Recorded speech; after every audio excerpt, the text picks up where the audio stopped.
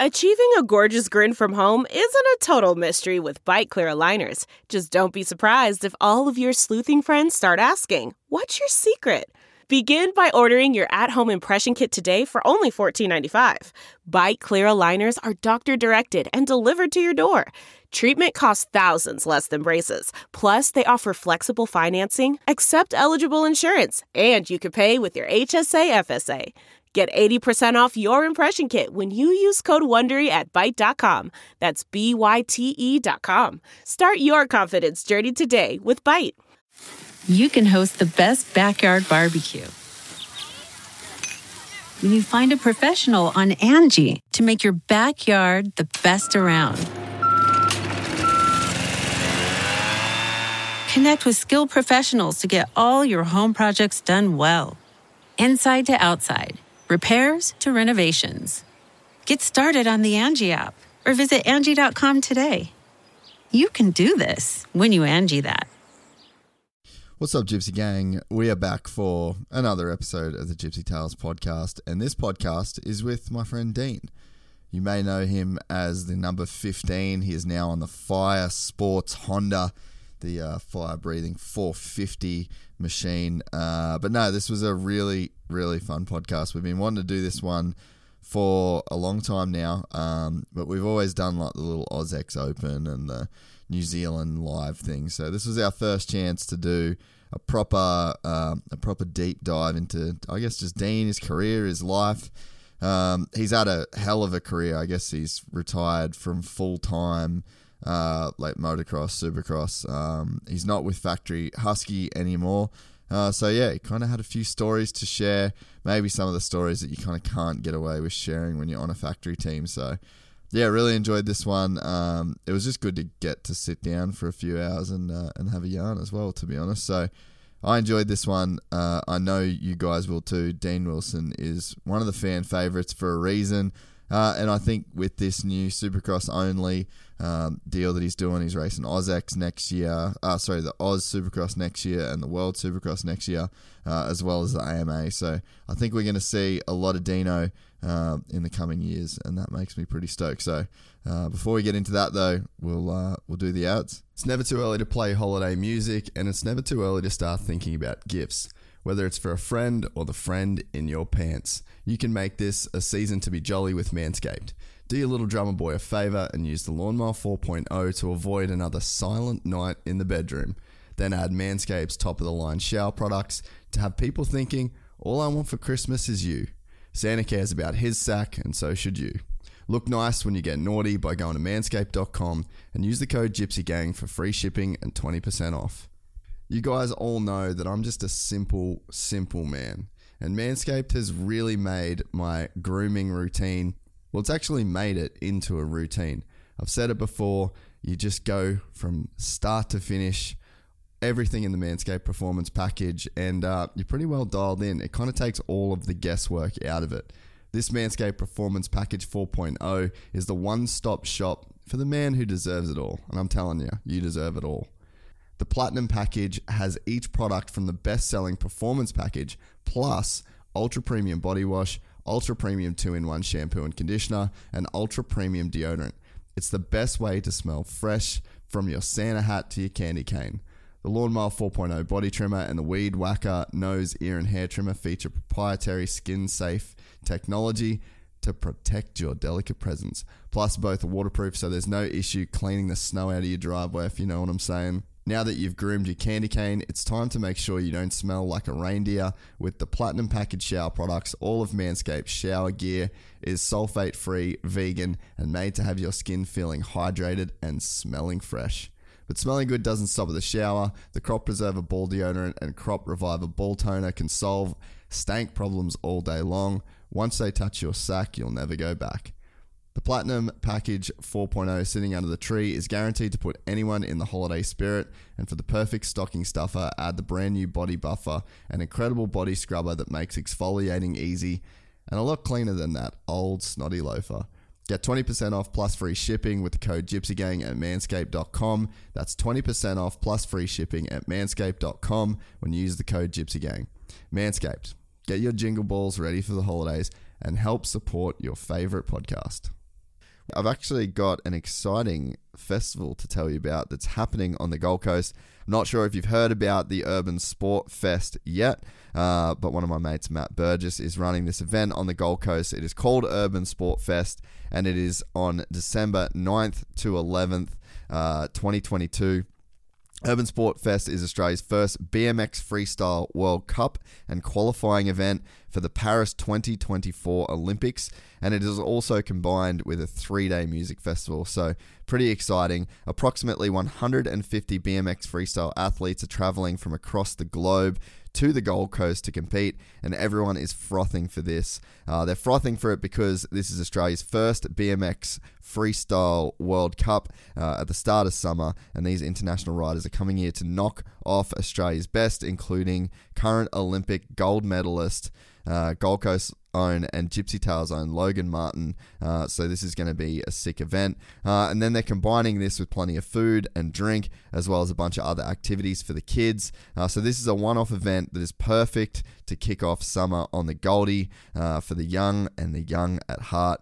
And this is a really great family event. So make sure you get your tickets now for this family-friendly 3-day music and BMX festival at urbansportfest.com. This is going to be really cool. If you've never seen Logan Martin, Brandon Lupos, if you've never seen those boys in the flesh, you have to go see it. It is just insane what these guys are able to do. So super excited for that.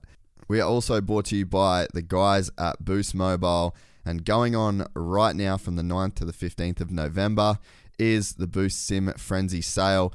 The $200 SIM that gives you 140 gigabytes of data, that is now $40 off. So that is on sale for $160. And the 40 gigabyte SIM that normally goes for $30 is now $8. So you're saving $22 on that SIM card. This SIM offer ends on the 15th of November, and terms and conditions do apply, and this is for new customers only. All the information is right there at boost.com.au. We're also brought to you by guys at MX Store, and if you order before 2 p.m, I missed out 2:47 as I read these ads right now. If you order before 2 p.m, you're going to get same day shipping. It's practically just like being there and going to the store. The guys at MX Store are the number one in Australia for dirt bikes, parts and accessories. mxstore.com.au. We're also brought to you by the guys at Fist Handwear. Gypsy Gang is going to get you 15% off there. I haven't worn other gloves in a long time. You hear me say it every single episode. Fist, Gypsy Tales, we're one and the same. We're all family, you know. We're also brought to you by the guys at Tropical Auto Group in Rocky. They've just got in the new Ford Raptor Ranger. The thing looks titty city, I must say. I am partial to my D-Max. I really like it. It's got the CTO lifted kit, and it's got like the big wheels and the Fox shocks. It's got all that now. But I just would be lying if I said I didn't look at the Instagram they posted the other day of the new Ranger Raptor and was like, okay, I see you. If you're in the market for a new or used car, hit up Kyle at Tropical Auto Group. They're in Rockhampton, but if you say you're a member of the Gypsy Gang, he's going to look you up. You're also going to get a $500 gift card to MX Store as well. And also the guys at Rival Ink. You can head to rivalinkdesignco.com. We're running the Gypsy kit. I see you guys buying it, tagging it. I've been sharing it on Instagram when I see it. Pretty fucking cool, if you ask me. So rivalinkdesignco.com. Gypsy Gang gets you 15% off there, so don't slip on that. And that code, Gypsy Gang, gets you 30% off in the Gypsy Tales shop. So if you just go to gypsy-tales.shop, you're going to be able to see we've got, we actually found some merch. We did a stock take and we had a few more sizes and stuff than we thought. So yeah, you can get 30% off with the code Gypsy Gang at our merch shop, and that really helps us out. We're also brought to you by the guys at Dixon Flannel. You can head to dixonquality.com.au. They've just dropped a dope Millsy flannel. So if you're a fan of Jack Miller, like myself, go and get his official flannel from dixonquality.com.au. And Fist, if you're a big Fist fan, as am I, then they've just dropped their 2023 Fist Dixon collab as well. All right, that is it from me and the ads. Enjoy this podcast with the one and only Dean Wilson. From the gang called Gypsy. Gang and they come and get Gypsy. Gang and they come and get Gypsy. Gang. I met a Gypsy. Gang. I met a Gypsy. Sweet. Dean Wilson is finally, after 5 years and 320 something episodes, is finally doing the podcast. Oh man, Jace, it's been a long time. You know, I always wanted to do the podcast. Always wanted to do it. I think you do great work, knowing you for a long time. But I always wanted to come on and tell certain stories and things, but I felt like I was in a situation where the stories that I was going to tell, my team didn't know about. So it was like, I wanted to come on here when I could really just say what I want to say and let loose, have some fun, have some good banter, and just enjoy it, you know? Yeah, let's carry on. Nah, dude, I'm stoked. So should we just like, I've kind of been waiting for a long time. Dude, I've been waiting to do this podcast for so long. Like, I think this is going to be a cracker of a podcast. So should we talk about the first time that we met? Do you remember like the 2 week? No, I remember. Carry on? So no, we'll definitely start at that. So first time I met Jace, he stumbled. Yeah, your version will probably be funnier than mine. Well, so it was 2010. I just won Rookie of the Year at the banquet, right? Is this the same as you or no? Yeah. Right, yeah, so I just won Rookie there. You just won Parla. Won Paula, and then I won Rookie of the Year 2010, and we're at the banquet. I'm with my family. And then we're walking through the casino, the Paula Casino, and there's some drunk Australian guy that has no idea how he's getting home, doesn't know where he's staying. And you know, my mom's a sweetheart. You know, she's like, oh, well, just come with us. Just, you know, we got a place for you to stay. And so we rescued you, brought you back to the house, fed you, got some food and water in you. And that was, I think, our first meet there. Yeah, dude. I remember just being fucking so wasted at the casino. I was fine until I was like walking out, and then Kelso from Rockstar gave me like a bunch of shots of Sam Booker or something. Mm-hmm. And then next thing I remember, I'm just in the underground car park at Parla Casino. Yeah. And then, and then I remember like, I remember that I was like laying on your bed and you come in and you're like, the fuck are you doing, dude? Get out of here. I remember. And then it was good. But the funniest part was I woke up in the morning and I couldn't remember any of this shit. And all I remember was waking up, having no idea where I was. I was just on a couch somewhere. No one was awake yet. And I got up and I had a piss. And I was like looking on the walls at family photos trying to figure out where the fuck I was. I'd been in America for like 3 days. Oh, man. And then your mum comes down the stairs and she's like, morning, honey, do you want any breakfast or coffee? And I was like, where the actual fuck am I? And then I finally saw it. And then I finally saw a picture of you. And I was like, no fucking way, man, dude. I already got the tears going. Oh, no. That was the start. Yeah, that was the start. And that was 2010. And then we can go off to MX of Nations. What was that? I think that was a couple weeks after 2010. It was like 2 weeks later. Right. So I knew. Do you remember the? Do you remember going through Jack in the Box in the morning after that? No. After Apollo? Dude, we went through Nations. After that morning, you were dropping me off back at Walter's house. Remember we went on the lake for the day? And, yeah, I do remember that. And then so we went through Jack in the Box for breakfast in the morning, and you ordered the food, and then the chick at the drive-thru was like, that'll be $9.95, ma'am. And I just fucking lost my shit. Yeah, I had a hard time. My voice wasn't too deep for a long period of time. It still isn't. It's gotten a bit better, but oh man, how do you think I felt when I was racing? I was like, when the main event, and I'm like, yeah, it was a good race out there. And, I was like, Hey, what do you do though, right? Hey, I can't do nothing about it. But the funny thing is like, remember when you used to leave voicemails on your phone? I used to be like, Yeah. hey, this is Dean's phone. Put on this big heavy voice. leave a voicemail. But no, that was funny. So yeah, that was when I first met you, Pala 2010, and then we went to MX of Nations in Colorado. I rode Which for was Team your debut. GB. Yeah. Well, I rode for Team Canada. Yeah, Debut for Team Great Britain, but I rode for Canada the year before, but I was still an amateur. So I rode for Great Britain in 2010. And so I remember it was Friday, and you and Walters, and there was a big crew of yous, and yous all went out that night on Friday. And me being a good boy, I was in bed, and I had qualifying the next day. But yous were with some girls, and I was like, oh man, and I was with Bogle. Justin was staying with me for the weekend. So I was like, I was a bit of a menace back then, and so I was like, Justin, let's go out there. Let's go check it out. Like, we were not drinking or nothing. We're just gonna go out, check out the scenes. And so we go out. It's the night before MX of Nations. Like, such a dumb idea. So we go out, and we're going out the hotel, and we go to walk through the lobby, and Mitch is there drinking beer in the lobby. I'm like, oh no, we can't go out here. So we take the fire exit. We go down the fire exit, take the back door, and then we're off. So we go and we meet yous down there, and we're like in a club, and we're just checking it out, you know, and like we're just vibing, we're having a good time, and I don't know, it got late. That's all I know. And it's quite funny.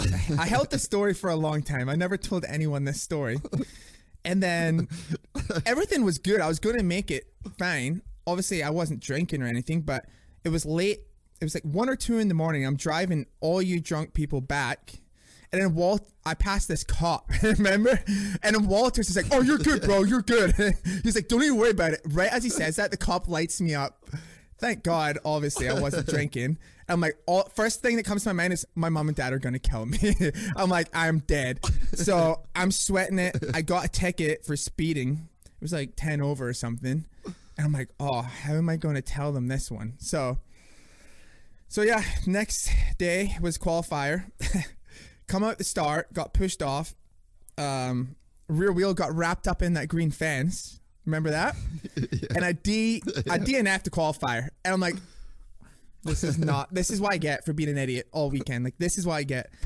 So anyways, race day comes, and I actually rode really good on race day.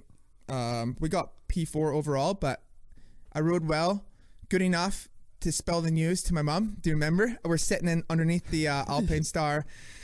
We're eating, and then I'm like, I think I spiced the story a little bit. I was like, hey mom, so I got something to tell you. You definitely spiced the story. I was like, I got something to tell you. She's like, what's that? I was like, well, I was in bed. Jace calls me, and he was drunk and he picked up. So me being the nice guy I am, I went into town and picked him up. Drove back, and I got a speeding ticket. And then I think she was quite upset. And then when she found out what time it was, she was really upset. But hey, that's what makes the good stories, you know? Hey, and the things I did for you. Sitting there.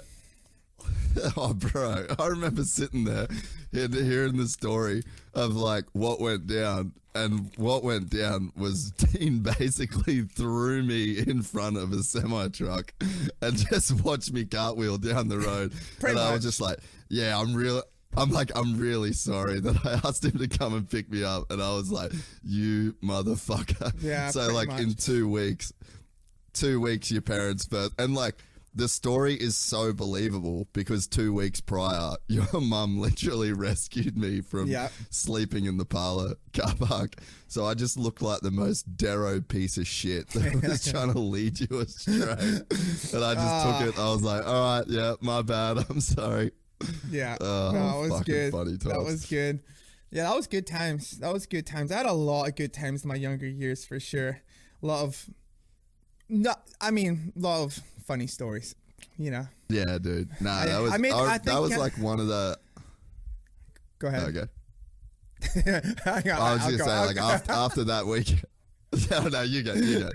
Okay. No, I was just saying, like, I have so many funny stories. Like, I had such a good group of people around me when I was like rookie year to like the first 4 years were pretty. We just had a great time. You know, I made the most of my my youth, and it was good. We're doing well. We're winning races. We're having fun, and it was good times for sure. And had a good group around me. It was fun. It was fun. But when I look back at it, sorry, when I look back at it though, like I'm glad I really made the most of it. You know, like I obviously worked my butt off riding and training, and you know that was never an issue for me. But I'm just glad that when I look back, like I really made the most of it. You know, so it was a fun ride for sure back in like the PC days and stuff. Definitely had a few talks with Mitch in his office, but it's all right. Mitch was cool because he was like kind of just like a father figure to me. Like the way he spoke to me was like how my dad would speak to me, you know, like pull your fucking head out your ass. Like, what are you doing? Like, and I liked that because it felt normal. And when Roger DeCoster would kind of be upset with me or talk to me, like he wouldn't say anything. And that was worse. That would like stress me out. And like, you know, I liked when Mitch would just like tell me how it was, right? And then pull your head out your ass type thing. And I liked that because that's how my dad was. And it, you know, yeah. So it was funny.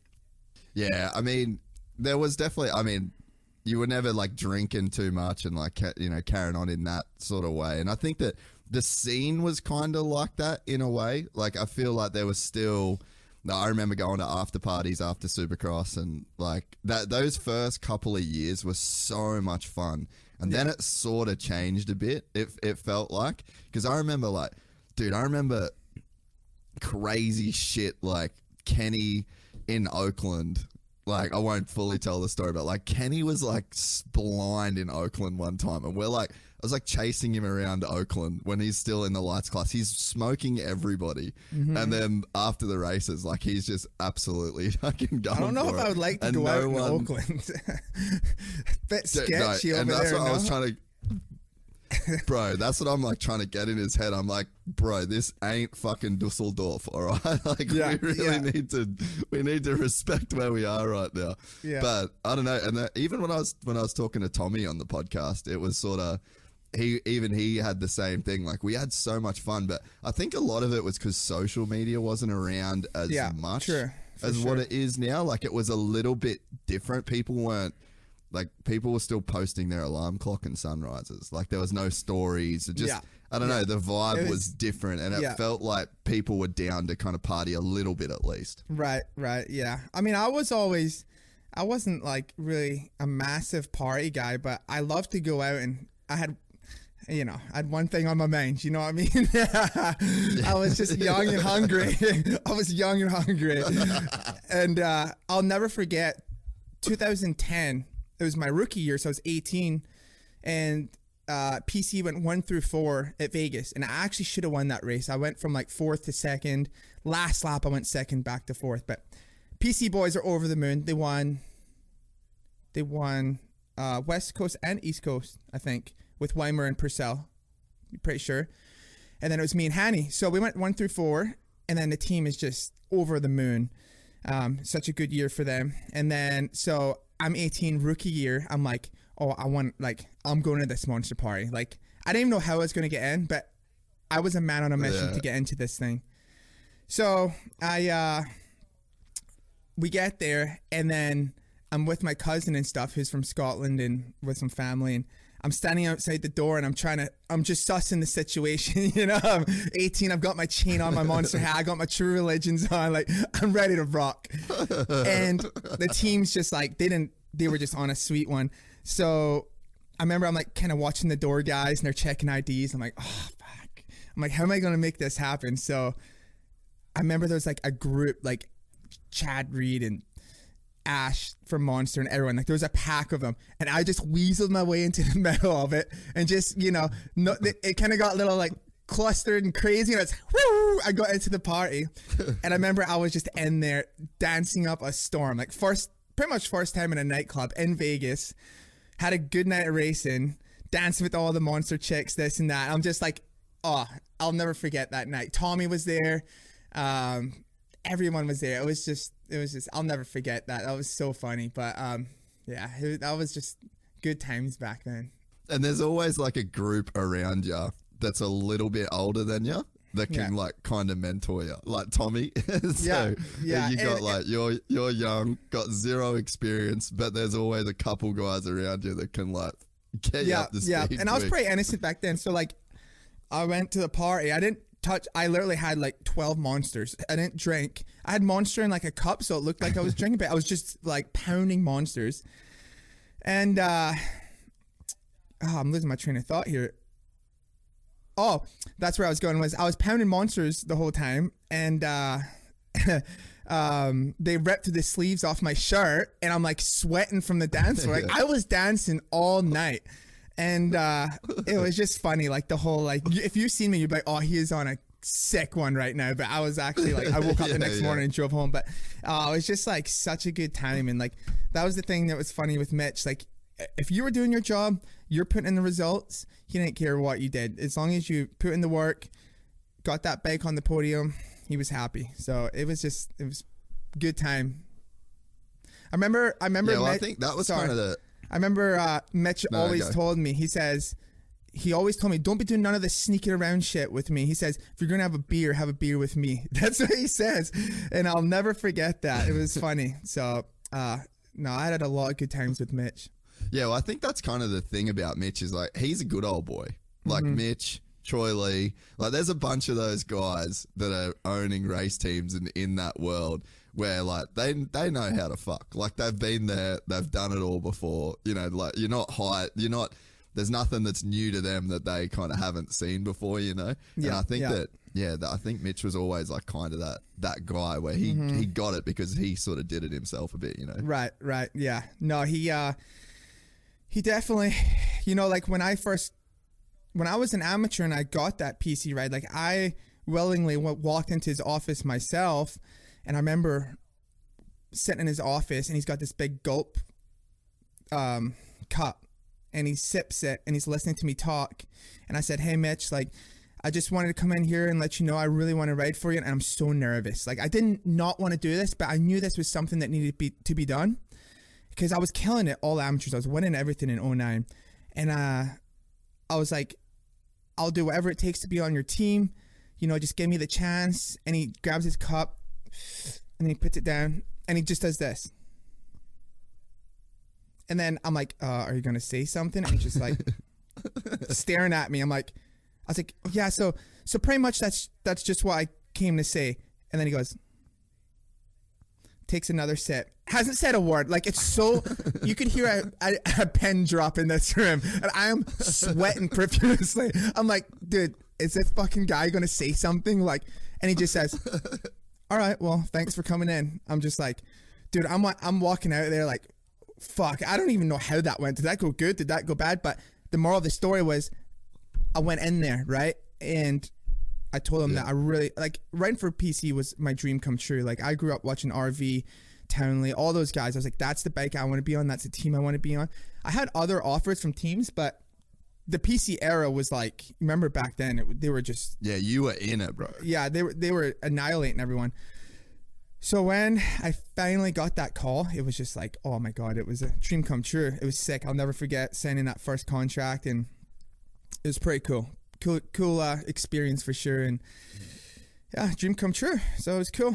Did he call you? Like when you got the ride, he called you to tell you had the ride? Yeah, I'm pretty sure my agent Tony Gardia at the time, he I think called me and said I had the ride, but it was like up to me. It's between me and Ryan Marias.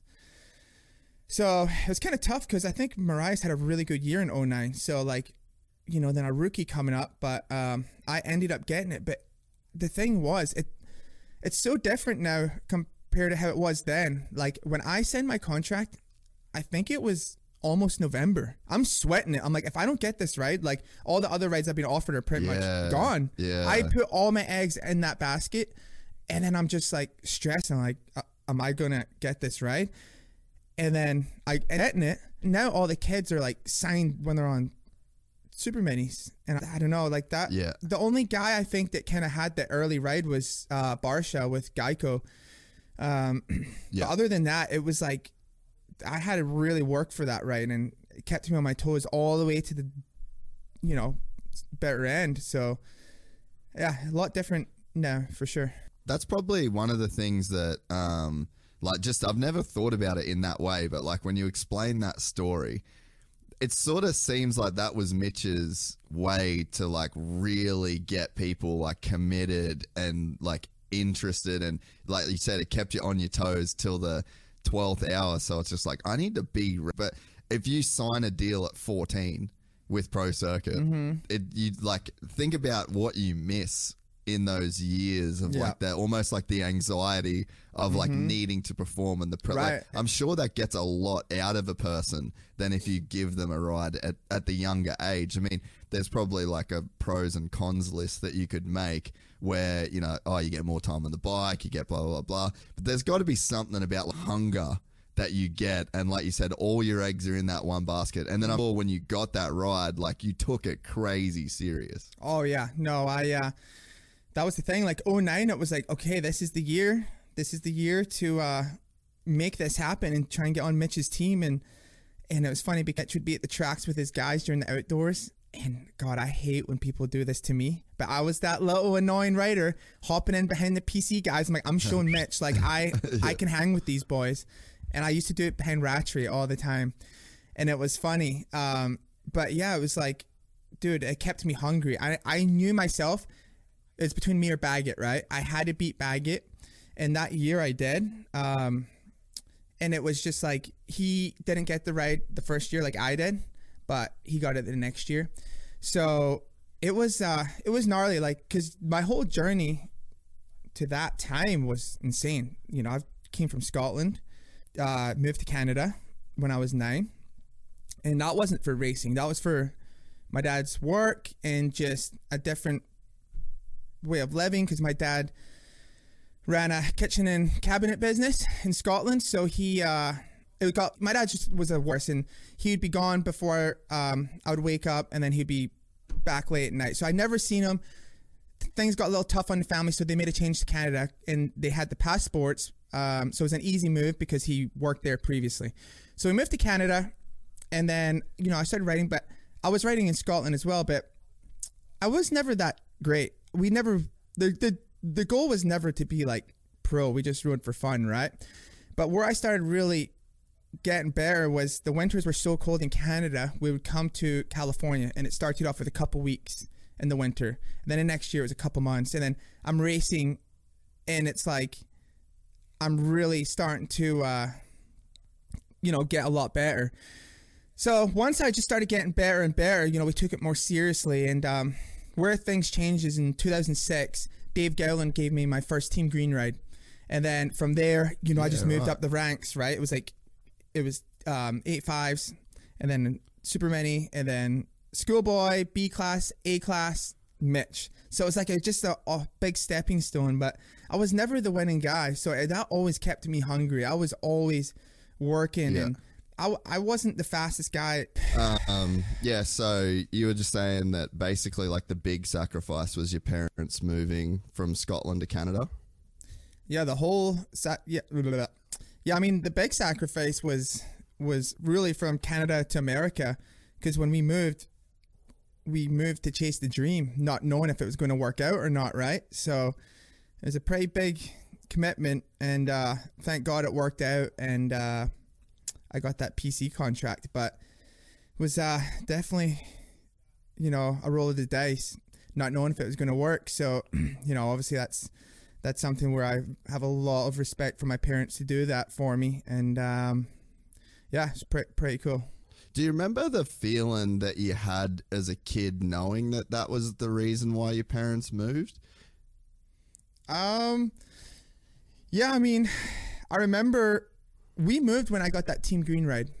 Dave Gowland was a massive help to me. When I was an amateur, Dave Gowland, obviously me being part Canadian, he was just like, had my back hard, and he was really high up at Kawasaki, so he helped me a lot. He really got me on track to where I am today. He gave me that bump start. He got me the Team Green ride, made sure I was looked after.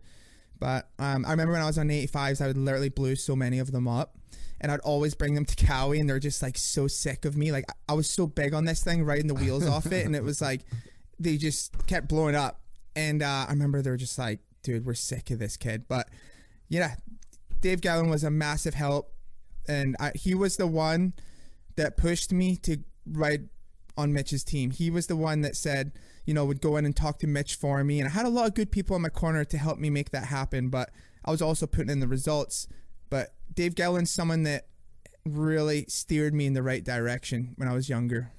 But do you remember, like, because I imagine that when you are a kid and you know, like, you got an older sister and you got, you know, like your mum and your dad and like everyone's kind of moving for you.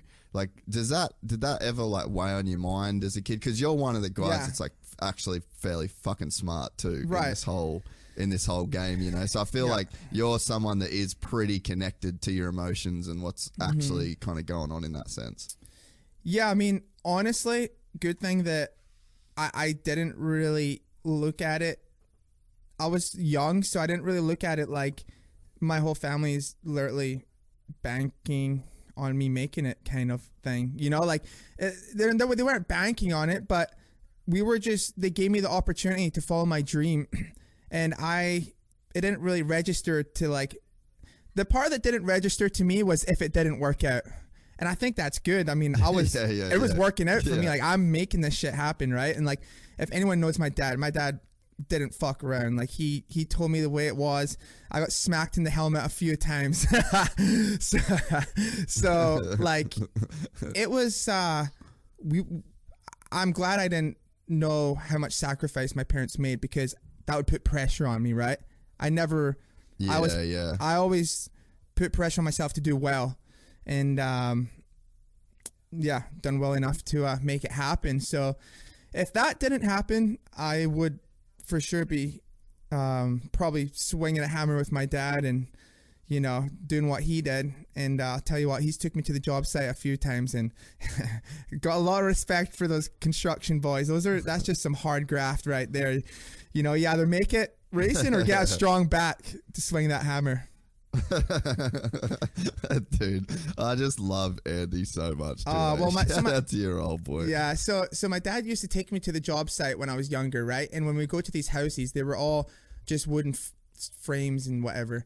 And my job was to sweep up the sawdust. So he just gave me a lot of jobs, and like I would sweep the sawdust up and do that for him, and then like, this is before phones and everything, right? So I'm at a job site. Like, think how boring this is for me.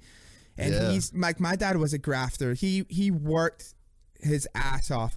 So I would sweep the sawdust, and then there'd be a box of tiles, and I had to unbox the tiles and lay them out for him, kind of prep work, right? And like, dude, lifting these tiles, they were so heavy, and like, dude, my back was so blown out, and it was like proper work. And I'm just thinking, like, honestly, in my head, I'm like, fuck this shit. I am not doing this for a living. I am going to ride the wheels off my bike so I don't have to do this, because fuck, I'm telling you, just all those boys that do roofing, build houses, whatever, you guys are the real men, you know.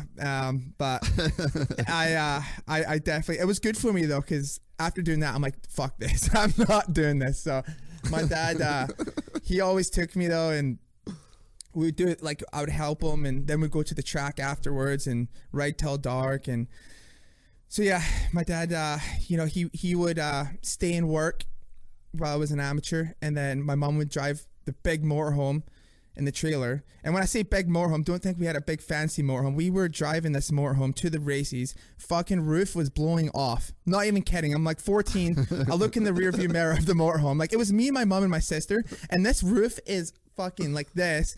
We had so many like stories. Had to go up on the roof, like on the I-40, duct taped every piece of the roof, managed to get it to the race, and then like the turbo going out in the motorhome, we're going fucking 20 miles an hour up a hill. My mom's stressing, the motorhome swapping, like, it was so gnarly, the commitments they made, like, and there's a lot of amateur families out there that are the same, but and my dad stayed to work, and then he would fly into the race. And my dad actually worked with Josh Grant's dad, Mike. They would work, finishing carpenters or whatever they did. So he would just fly into the race, and we would be all set up. And then, yeah, it was a grind. I'm telling you, it wasn't easy. So I think that builds that character, though, you know, that puts that chip on your shoulder. And it was, nothing was ever given to me. It was all earned. So I'm glad it was like that, because it made me like when I got that Mitch right, it was like, okay, I'm gonna do everything I can with this. So it was really cool. And I think that shit helped you later in your career too, when you kind of like, you know, to fast forward a bit, like when you lost the Red Bull KTM ride and then you just went privateer again, and it seems like that same spirit, like that same amateur spirit and your mum and dad coming together for you. Like it's sort of, if you didn't have that spirit, that's probably game over. But then look at the crazy, like you almost had another career after that. Yeah, really did. Just like, so was obviously got the factory KTM ride, which was like the best 450 ride at the time. Blew my knee out both years. So that was devastating. And I felt a lot of pressure on factory KTM. I don't know. That's when I first really started dealing with anxiety, and I didn't even know what anxiety was at the time. I was just like, I felt pressure. I was unhappy. I blew my knee out both years. It was a rough couple years. You know, you got people like Roger and Ian who's hired you to do a job, and it was rough. So I didn't get rehired, and I remember being in Roger and Ian's office that day when they're pretty much letting me go, and it was like, it was rough. They had a sheet of paper, and it was like, you've done. I barely raced. I blew my knee out pretty early both years, and then it was rough. So they're like, here's your results. Here's how many races you did out of 29 races. You know, we're going to go a different direction. And I remember I was trying to hold it back. And it was like, I was at a low point. Tears started running down my face. I'm like, I get it. I understand. Thank you. So that was it. So I remember from there, my agent, Tony Gardia at the time, I went for a meeting with Keith McCarty at Yamaha, because I said, I wanted to ride on the factory Yamaha team. You know, I was like, I don't even want a salary. Why? I was like, because there was a spot, there's like a spot open there. There's something somewhat available. And I remember going in for this meeting with Keith McCarty, and he's calling me down he doesn't even know my name. He's calling me down the whole time. And like, I'm not going to correct him, right? I'm just going along with it. What a dog. And then I remember him saying to me, he said, well, why don't you just be a test rider for us? And dude, I'm like 25 at the time. I felt like I just shot to the heart. Like, am I at the stage where I'm a test rider already? Like, I'm in this meeting because I want to ride for your factory team. And I don't know, this meeting went so weird. It went so weird. I was just like, man, I'm coming in here to ride for your factory Yamaha team. Like, and he's like, well, let's just get you a few bikes and we'll get you on a contingency program. I'm like, holy fuck, this is a long ways from factory Red Bull KTM, you know? I was like, all right, I got to start somewhere. Yeah. So got a couple Yamahas, and you know what? Even though I wasn't on the factory team, like, he actually looked after me well. He gave me a good bonus program for top 10s. So I was on the Yamaha, and Mitch was looking after me at the time, and we had some really close friends helping. And so, yeah, but at that point, it was like I either could quit easily, just quit, forget it, start the next chapter in my life, or I could fight tooth and nail, which would be really hard, to try and get myself back up there. But I didn't quit because I felt like in myself, like I still had it in me. Like I was willing to do the work. I was willing to get back to where I needed to be. So, and I still trusted that I could do it. If you don't really believe you can do it, I don't know, but I believe I could. So I did 3 or 4 races on this Yamaha, and then this is when Purcell don't know what was going on with him in Supercross, and they were having some problems, and he got let go. And I'm telling you, when Bobby Hewitt gave me this call, it was like the most gratifying feeling probably ever, because it was up there with the signing with PC, but more of a reward. Like, I busted my fucking chops to get back on my feet again. And then I got this factory Husky ride, and it was for the full year. It wasn't like, here, just do a few races. It was for the full year. Yeah. And dude, I literally like was almost in tears. It was like, fuck, I'm back on a factory team again. And the thing that was so funny, this is one thing I've learned in the sport, is no matter how frustrated you are, it's such a small industry. You just got to sometimes just bite your tongue. because after the factory KTM deal, I was very bitter. I was upset. I was pissed, but I bit my tongue and just did the work, right? And then, so when Bobby Hewitt called me to ride for the team, that has to get approved through Roger, Ian, and everyone. So essentially, they kind of rehired me again, you know? So that's where I was like, that was a lesson learned. Like, instead of going out there bad mouthing, blah, blah, blah, just shut up, do the work, and it comes back around. So, you know, Roger, Ian, you know, put me on the Factory Husky team. I mean, a big part of it was Bobby Hewitt. And then, man, that was such a good year, 2017. I was racking top 10s, and it felt, I was just so happy. Like, I've never been in, I haven't been in that place in a long time where I was happy, because I really had to earn this one. And I was getting top 5s in Supercross, going to outdoors, I'm crushing it. 2 top 4 overalls, first 2 races, get 2 podiums outdoors. I'm fucking back on the podium. You know, I'm like, yeah, you know, just like so emotionally, like, I'm like, I don't know. It fucking felt so good because I had to earn it. And then boom, re-signed for the following year, 2018. And, I'll never forget 2017. It was just such a good year. Went to Martley Basin, podium to MX of Nations, went to OzX, won the first night, went to Paris, I might have won the first night there. Like, I was on such a good roll, and it was just so good. It was a really good feeling. I had to earn that one, so it was cool. Yeah, and I mean, I think they're the ones that, I guess, like, just to start with, like, having that belief in yourself, and that's kind of I think that's kind of like a special and underrated thing as well, is like sometimes, and I mean, this is especially in business, like for me, the podcast, I can relate to this, because when you say that you're going to do a podcast, everyone's like, oh yeah, sick. Like, everyone's doing that. You know what I mean? But then when you think, like, you see something, and then it's like what you said, you just shut your mouth and then you just do it over and over. And then after a while, other people start to, like, kind of see your vision. And I think it's actually like a pretty rewarding place to be when you're the only one. I mean, you would have had Sarah and you would have had your parents that believed in the vision, but I don't know, there's something cool about being isolated in a certain belief and then just like grinding for it. And then, I mean, dude, I remember being just so fucking happy for you when you got that ride, because, dude, Jeremy said something to me a few years ago that always stuck with me. When it was actually between Chad and Cooper to get the Red Bull KTM ride. And then Chad obviously didn't get it. And Jeremy's like, man, regardless of if you're a Chad Reed fan, it's way harder to make a new Chad Reed than to keep the one that you've got. And I like felt the same with you in that sense, like not even on a personal level of like being a friend, but just for the sport. I was like, dude, this is the biggest loss to the sport right now.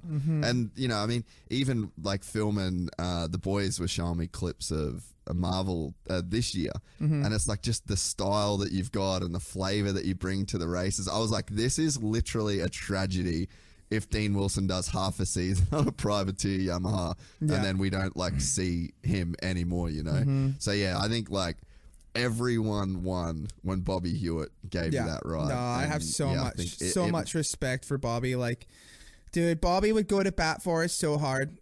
Cause he always believed in us. And, Bobby was, really good. And like, also what made that year so good was the team chemistry. Like, dude, I got on this team and I think, I think I got on this team and I felt like I could be myself again. Dude, we would talk the shit. We would be laughing. We had Scuba on there. Mohead was my mechanic. Like, the whole like, we just worked so good as a team. Like, even as Jason, like 2017 was probably our funnest year, and Jason brought a lot of fun back into my racing too, because the 2 years before that I was very serious and I was kind of got depressed, and obviously I blew my knee out both years, and you know, I earned my way back on the Husky team, and then me and Jason are riding together, and you know, we're still like, after the races sometimes we'll go out and have a few drinks, and like, I'm like, damn, Jason's like, he's kind of like how I was. Like he still likes to enjoy himself, but he's still it's funny. Like I will talk to random people, just random people that don't know Jason, and like they were like, "Oh man, Jason Anderson's getting drug tested." Like, you know, because the whole Team Fried thing, because you know at the races they drug test, and I'm like, dude, Jason is literally one of the hardest workers. Like he doesn't post about it, he doesn't talk about it. Dude, that dude puts in the work. Like when it comes to writing, training, you know, he may not love the training part, but like I've seen him at the test track, and like some of the things he does, like, and I literally sound like a fanboy right now, and he's my competition and stuff, but I learned a lot riding with him. Like he really does some things on the practice track that like a lot of people don't do, and he doesn't. I swear it, if he raced all the time like he practiced, he'd be so dominant. Like it's pretty phenomenal. Really? But what sort of stuff is he doing different at the track? Oh, he's just so efficient. He's so efficient. He's so efficient. I learned so much. Like so while you're doing a main event, your legs get pretty burnt out, right? Like especially for me, because I'm tall. So when I go from standing to sitting, that's like a full squat, right? And think about it over the time. He's almost like a really fast, lazy rider. So he's really efficient. Like his heart rate stays low, and I learned this from him. Like he would come into if there's a whoop section right out of a corner, he would send it out of the corner, and then he would shift going into the whoops, but stay sitting down, and then like just float across the whoops, where I would come around and I would like set up, and I'd be in a tall gear already. I'd already be in third or fourth, you know, like whoa. He'd be in second, rip the corner, seat bounce into the whoops, grab his gear, third, and then it's like the little details he does that people that race and know what's going on like can tell, but there's just these little details that Jason does. He's very efficient and like really good roll speed. Andy Corner is really good because he puts that ski out, like never had a knee injury, but he puts that ski out and just leans the bike. I can't do that with my knees. So I've learned a lot from him. And that year 2017, like dude, we had so much fun. We had a blast. We worked really hard and had a good time as well. I think just the way that Ando carries himself too, like, and I think that's probably why like media dudes talked a lot of shit on him, and like people in general didn't like him, because he has like this cool guy attitude. Like that's what it kind of, if you didn't know him, that's what you'd look and you'd see like, oh fuck, he just thinks he's like the coolest cunt in the world. But it's sort of not what it is. Like he knows himself. Like he knows himself. He knows his program. He's got his friends. Like he doesn't need other people. He doesn't need people's approval. Like he fully runs his own shit.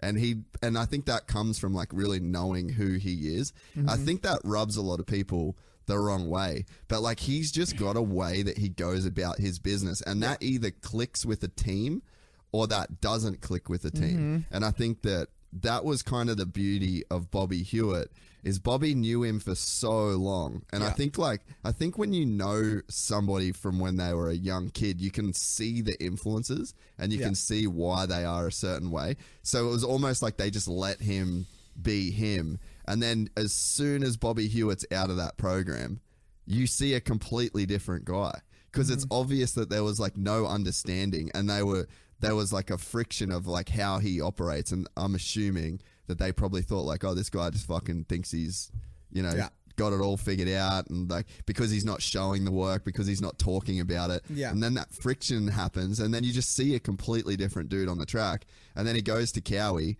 And I'm assuming that by the time he gets to Cowie, it's like a take it or leave it. Like, this is who I am. Yeah. This is how I'm going to fucking be. You know what I mean? And then they're like, cool, dude, you do whatever. And then he has some early success. And then the team's like, all right, fuck, maybe we just keep doing this. So I think that when a guy feels fully comfortable to just like do shit the way that they want to do it, if the results are there, like that's when you get the best out of a person. Yeah, no, for sure. I totally agree. No, Jason definitely, he beats his own drum. You know, like, and Jason's just his own person. Like, there'll be times where I literally won't talk to Jason for a couple months at a time. And then I'll talk to him, but I just know that's how he is.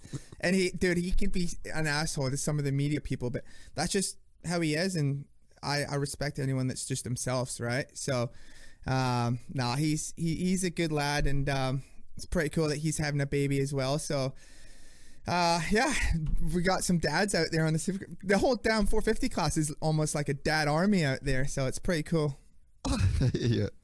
Yeah, we sort of segued, but I was going to say before, you probably got a new respect for your parents since you had your baby as well. Like, I'm sure that there's just a whole, like, flood of emotion and, like, I guess, like, mental shit that you're going through. Like, holy fuck, like, when you actually get your kid. I mean, like, you think now having a child, like, the sacrifice that your parents made for you when you were a kid, you know?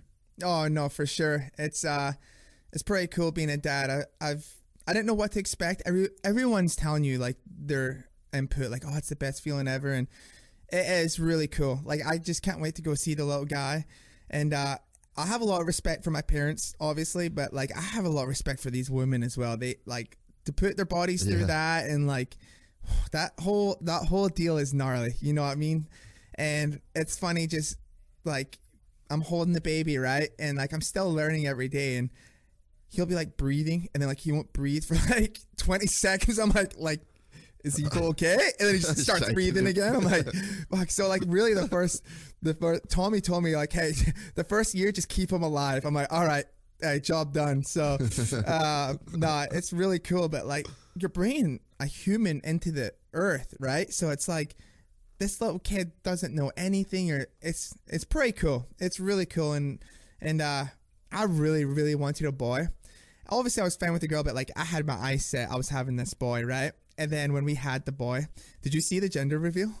Oh, I probably did. Remind me what it was. Okay, so the correct term is to call them little people, but we had little people wrestling for the gender, and the girl, like, it's on YouTube. The girl had the boy pinned down and like had him in a lock, and Jay Dungy was a referee, and we had like all our friends there, and he goes 1, 2, and then the boy like pops out. I'm like, oh, about to give me a heart attack, and then like vice versa happened. They had a couple rounds, and then the boy ended up winning, and I was just like, yes, like I was so stoked.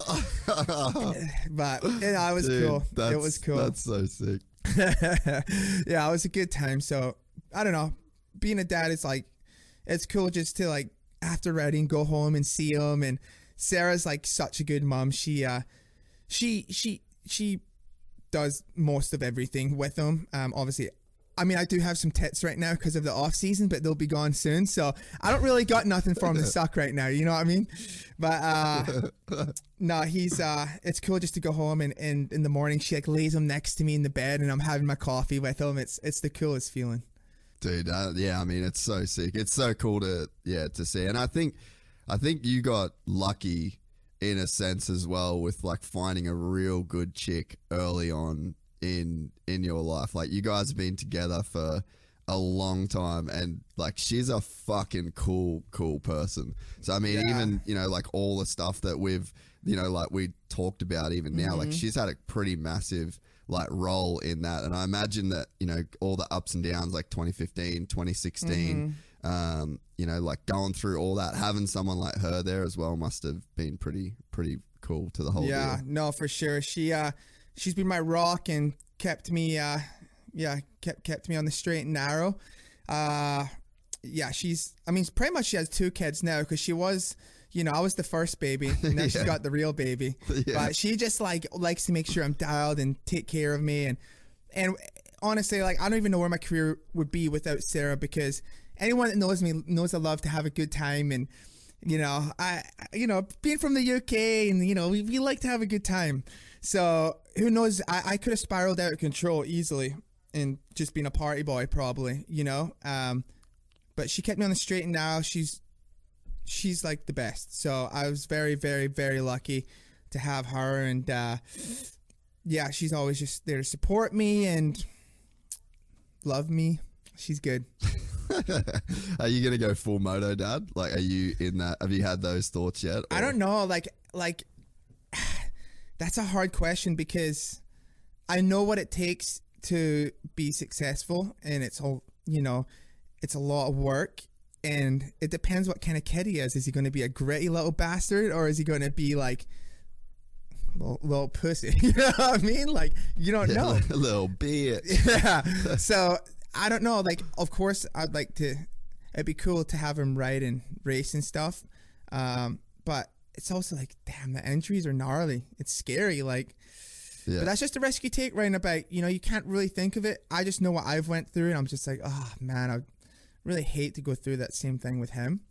But at the same time, maybe we'll just get him into some wrestling, you know, a little bit taekwondo, you know, get a little next Conor McGregor, you know what I mean? Pops is up in the stands, slamming some beers, watching him in the octagon. That would be cool as well. So who knows? Like, it's, you can't, like, I don't know, you can't really predict it, but we'll see how he is. But whatever it is, I'll make sure he's a polite, well-mannered kid. I just feel like kids these days, they just, like, a lot of them just don't have manners, or like, just, I guess I'm almost like brought up old school, but my mom and dad, like, they were so hard on me with manners, and like, you know, just the general, like, open a door for your elders, all that crap. Like, I just feel like the generation now is it's a lot different, and my kid's going to be disciplined for sure. Yeah, I think it's hard. I think about it all the time, because all of the shit that made me who I am today, and I'd say like any of the successes that I've had in my life, have all been from shit that at one point I literally fucking hated my father for. Exactly. Like, couldn't have said it better. So it's like, what's the balance between being an absolute piece of shit to your kid in their eyes in the moment, to then them figuring out at like 28, oh fuck, my dad was right about all that shit. Yeah, no, my dad literally, oh man, all the stuff my dad says makes a lot more sense now. Like, I always even remember when he says, oh, wait till you get my age and whatever. And fuck, I'm telling you, like, I'm 30, almost 31, but I'm just like, fuck, my body's feeling like 52 right now. So, and just like, I don't know, just those old sayings that he used to always say, like, damn, he was right, you know? So it's funny. But when you're a kid, you're like, fuck what my dad has to say. But I would not be the man I am today without my dad. My dad was he was pretty hard on me. And so it made me tough. You know what I mean? Like, it's funny because I think I spoke to this about this to you before, but like, people always try to talk shit to me and whatever, right? Like, that's part of the deal, the trolls on Instagram and that, but they're forgetting I had Andy Wilson as a dad talking shit to me my whole life. So you better be coming at me with some good shit to really get under my skin. You know what I mean? So. Oh, dude, 100%. Like, we had all these just dumb fucking rules that we had to live by. Like, when we went fishing, because we used to go fishing heaps as a kid. And from when I was like 7 years old, the rule had to be that if you went on the boat, you had to drink a beer. Like, you couldn't be on the boat and fit. And I'm like a fucking 7-year-old kid. And by the end of this, like, I remember just getting off the boat every time. We'd been fishing all day, and this one beer's just been in the fucking sun the entire day. Because, like, I don't want to drink a beer as a 7-year-old kid. And it was all like, in the moment, you're just looking at it like, you're such an idiot. Like, what's this for, you know? But like, God. I look back on even those things, and I'm like, it's pretty cool, like the things that it teaches you, and like, it sort of brings you into, you know, like what's going on. I think that there's so much like about when we grew up too, where, you know, like you said, you didn't have a phone when you were like working at your old boys, so you kind of like had to be amongst the crew. Like, there's a point where you're just in the group, and I reckon that's what's kind of missing nowadays, is that when people are in a group, they can kind of be in their own world and like just fully do their own thing. And like, I think about a lot of the ways that I grew up was just like, you were with your dad and his mates, and there was no phone, and you had to be a part of the conversation. You had to like be kind of in it. And yeah, I feel like nowadays, even just simple things like that's gone. Like, you can just exist in your own little, own little world, you know? Oh yeah. It's so different now. Like, I remember when I would get in trouble and I get sent to my room, like, you ever seen those memes like with 90s kids, like, you know, the door stopper? I would just lay there and go doing, doing for fucking hours. You know the thing that springs? I would do that for hours, just doing. That was my fucking entertainment. And now the kids are just, I'm gonna grab my iPad, fucking play Mad Skills. Or, I had that door stopper doing for hours. So like it's just different. And I remember I'd be at the job site with my dad, and like I'd be so bored. Like after I did what I had to do, like I'd just be like walking on like pieces of plywood, like balancing and like doing like little shit like that. Like I was so bored. And like I'd maybe put it up tall and like some gymnastic shit. I was just so bored. So it was funny. Like it's just so different now, and it's funny. Yeah, it's just, but it's one of those things where like I'm sure, I don't know what it is. Maybe it's like a generational thing where like I feel like I wouldn't want to watch my kids suffer. But I feel like my dad did a lot of making me suffer and then watching me suffer.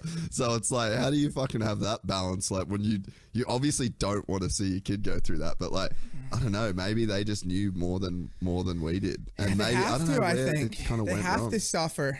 They have to suffer. That's what builds character and makes them tough and toughens up their skin. You know what I mean? Like, I suffer every day almost, like not every day, but like today, I haven't mentioned this, but Davey Millsaps is working with me right now, and I had to do a 20 lapper. And dude, I haven't done a 20 lapper. I did one at Melbourne Supercross, which I wasn't near ready for. And I'm just like, oh, fuck. But you got to do those things that you don't want to do to take those steps forward. You know what I mean? So like now that I've done a 20, the next one's going to be easier. Then the next one after that's going to be easier. But like, you gotta like suffer to progress forward. Like that's just part of it. I feel like, dude, that's a big thing of like just success in life in general. Like I'm about to move and I don't want to fucking move. Like I love my life here. I love all of the shit that I got going on. I got this routine, and it's like I'm literally flying tomorrow, not wanting to go, but I'm like, I just need to fucking suffer through this. Like I feel like there's another level out there. I feel like there's another place that I could get to. Yeah. And it just takes a fucking grind. And it's funny when you said before that you still felt like you had it in you to like do the work and to like, I was actually talking to Jay Reinenberg about it, and like that's literally what I said to him. I was like, man, honestly, I just feel like I've got a level of uncomfortability in me that I can bear for like another few years. Like I'm down to just fucking struggle for a few more years before I maybe cruise a tiny bit. Yeah. And that's what, like, you just can't have nowadays it feels like you almost can't have anything good without dealing with like so much fucking suffering before the good thing happens. Well, I think that was like, and that's a moto career. Yeah, no, I think that goes back to when in 2017 when I told that whole story. Like I suffered so much to get to that point, to get back on a factory team. Like that's why it was so rewarding, right? But it's just like I was, listening to Joe Rogan here and there, and he says the same thing. Like you gotta suffer and do the shit you don't want to do to move forward, and it's 100% true. 100%. So what was the whole, like when Bobby did leave the team, like that the vibe changed? Like you obviously stayed there for a little bit after. Like what was that whole deal to go through? Like obviously it was pretty bad on Ando, but I mean it seems like the team really. It kind of it's tough. It did a dive for a bit. So this whole thing is tough. Like this talking, the cooperation side of things makes things so tough. Like I wish I could just go full explicit on that whole deal, but at the same time, Roger and Ian have helped me out so much in my career too. They've been there for me. Yeah, but Bobby was really the backbone. Bobby really stood up for his riders, and sometimes would disagree what they had to say, and it's not my place to talk because I don't want to ruffle feathers, and I just feel like it's so easy to ruffle feathers, and that's what sucks. Like in the sport, fair. Like all these riders always have to hold their tongues and stuff, which I get it because you want to keep your job, but I feel like a big part of that was when Jason left Baker's factory, and that really pissed off all the other, Roger and Ian, all them. I think that in Austria, like they were not happy about that. And then I think I don't know the full story, so I don't want to talk out of context, but I think Bobby. Yeah, no, that's fair. That's fair. I think Bobby had Jason's back, and they didn't like that, and then the whole deal just got weird. And the team was definitely different without Bobby. Like, me and Jason love to fuck with Bobby so much. Listen to this. He was having this meeting, right? And he was having this meeting in the lounge. So I put one of the little sound system things. What do you call them? Little boombox. Oh, like a Bluetooth speaker. Little Bluetooth speaker. And I hit it, right? So he's having this meeting with some sponsors, and me and Jason are up on the lounge getting changed, and then I just start playing porn as loud as I can in the middle of this meeting. He's all, who the fuck's playing that? And it's just, me and Jason are crying, hysterical. Like, it wasn't a serious meeting, but like, I think it was like, and it was just like, yeah, daddy.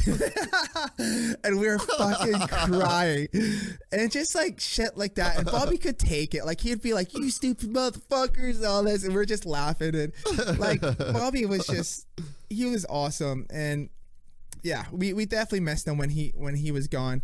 But then Scuba took his, I think Scuba ended up really replacing him, and Scuba was really good. I really enjoyed working with Scuba. I still have a really good relationship with him. He always had my back really hard, and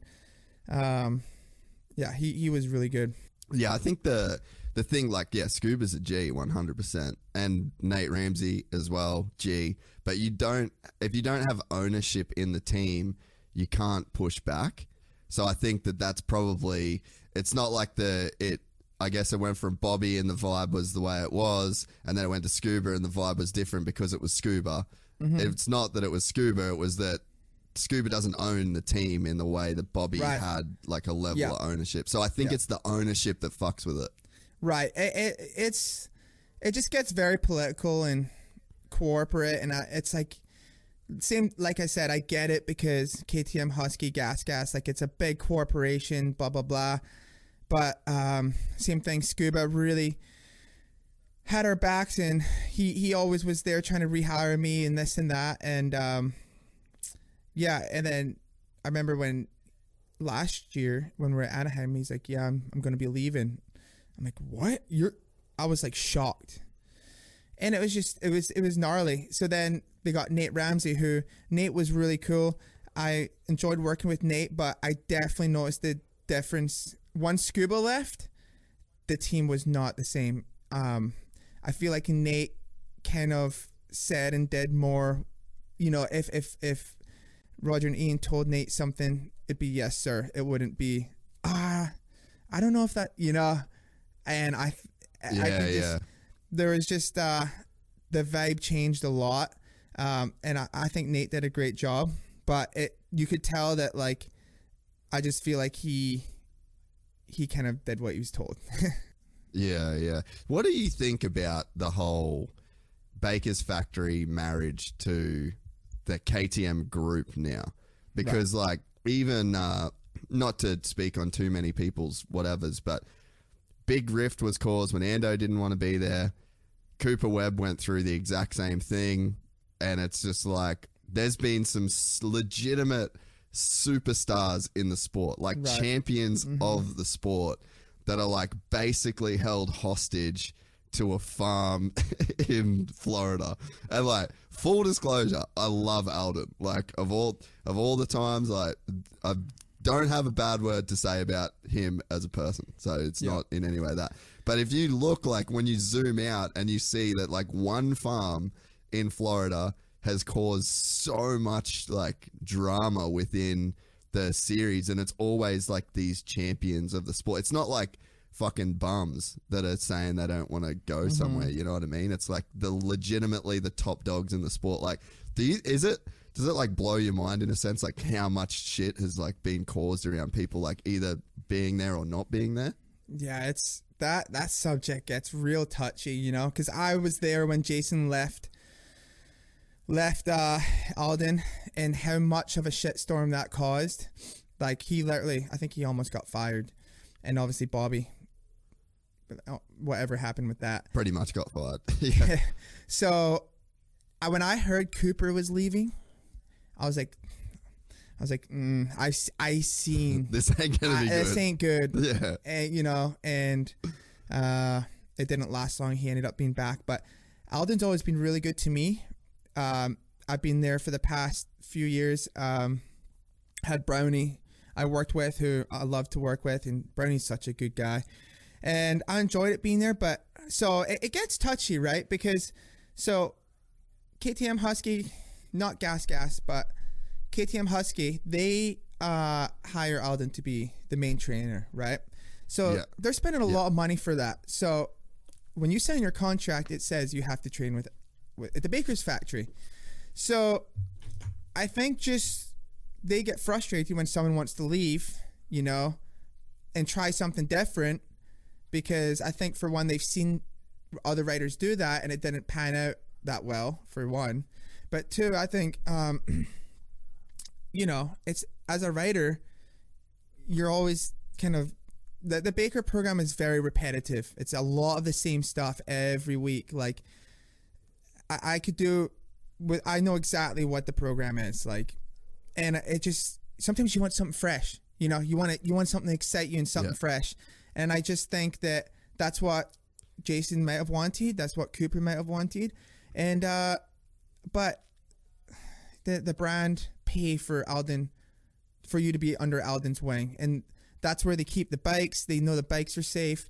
You know, they know they're going to be in shape. They know they're doing the work. Like, every single lap time gets written down at Alden's, so they really can monitor you completely on what you're doing. Like, they can see what you did on Monday. They can pull up your heart rates from your gym, from your cycle in the morning, from your whatever. They can see everything you're doing. So I think they like knowing that, okay, he's not out fucking around. Like, he's putting in the work. But sometimes just because you're putting in the work doesn't mean the results are going to come. Sometimes you need to try different stuff. But Alden's been really good to me. I enjoyed it there. But, you know, I definitely, it was very repetitive. Yeah. Yeah. And I mean, it's the same. It's not there's nothing from me that's like in any way negative to Alden. Like, the dude's a G. And as far as like banter goes, like, he's a guy that can talk shit. Like, he's a fun, like, at least in my capacity, like, he was a very fun person to hang out with. But I mean, it's crazy when you think about like the arc of the sport. You go from like Jeremy McGrath to Jeff Emig, and then you go Ricky Carmichael, and then Ricky Carmichael, Alden Baker, and then it's just Alden Baker. Like, the whole sport from when he first started working with Ricky, like, so many like top tier decisions, massive decisions of teams and riders and guys getting fired. It all stems off like either fitting in there or not fitting in there. And you just wonder, like, is that the best way for the sport to go to where a rider, like a top tier rider, is just, you could literally have Roger log in from California and check a rider's lap time every like, is that even like, is that where we want to be? Is that like the best place to be? Is that, do we need to like error correct for this now and give guys like a bit more autonomy to, like, because it's like, it's your career, you know what I mean? It's like, it's your, there's arguments on both sides, really. Yeah, there is, for sure. And sometimes just people want something different, you know. When I was really successful, I always like to write a lot and really work on my writing and work on my, you know, my faults and try to correct them. And that's how I would get better, because I had to work really hard on my technique to go fast. And that's what worked for me. So I feel like at Alden's, you would do your motos and then you're done. There's no, like, when I just go back to PC days. Like, we would ride till dark, and at the end of the day, you're trying to go the fast as you can on your motorcycle, but you also want to be strong and be able to whatever. But PC days, it was like, dude, we would test and ride, try and get the bike better, and just grind all the time and try different stuff. And when I was at Baker's, it was like, if I was struggling with something, I didn't really get to work on that specific thing. And that's where, like, I felt a little bit bad for Jalik last year, because he was really struggling in the whoops. And I would try and help him a bit, but Alden really wanted him to get his motos in, which is understandable. But the whoops were killing him. Like, he could hit the corners so fast, could do the rhythms, but the whoops, he's losing like a second or two in the whoops. And I just, Brownie and myself would try and help him, but he almost needed like screw motos off and just do 2 weeks of whoops or something like that, right? But I don't know, just little things like that. But nothing but respect for those guys. Like, everyone has their own program, and that's just how the program runs. You go to Baker's Factory. Like, when I went there, I did as I told, and that was it. I never argued. I knew that was the program. Obviously, I'm an older guy now, so it was tough work, especially in the summers. Like, it was, dude, like, I wouldn't be fat, but I'd be coming back from injury like this year, you know, coming back in some of the gnarliest motos, like in the heat.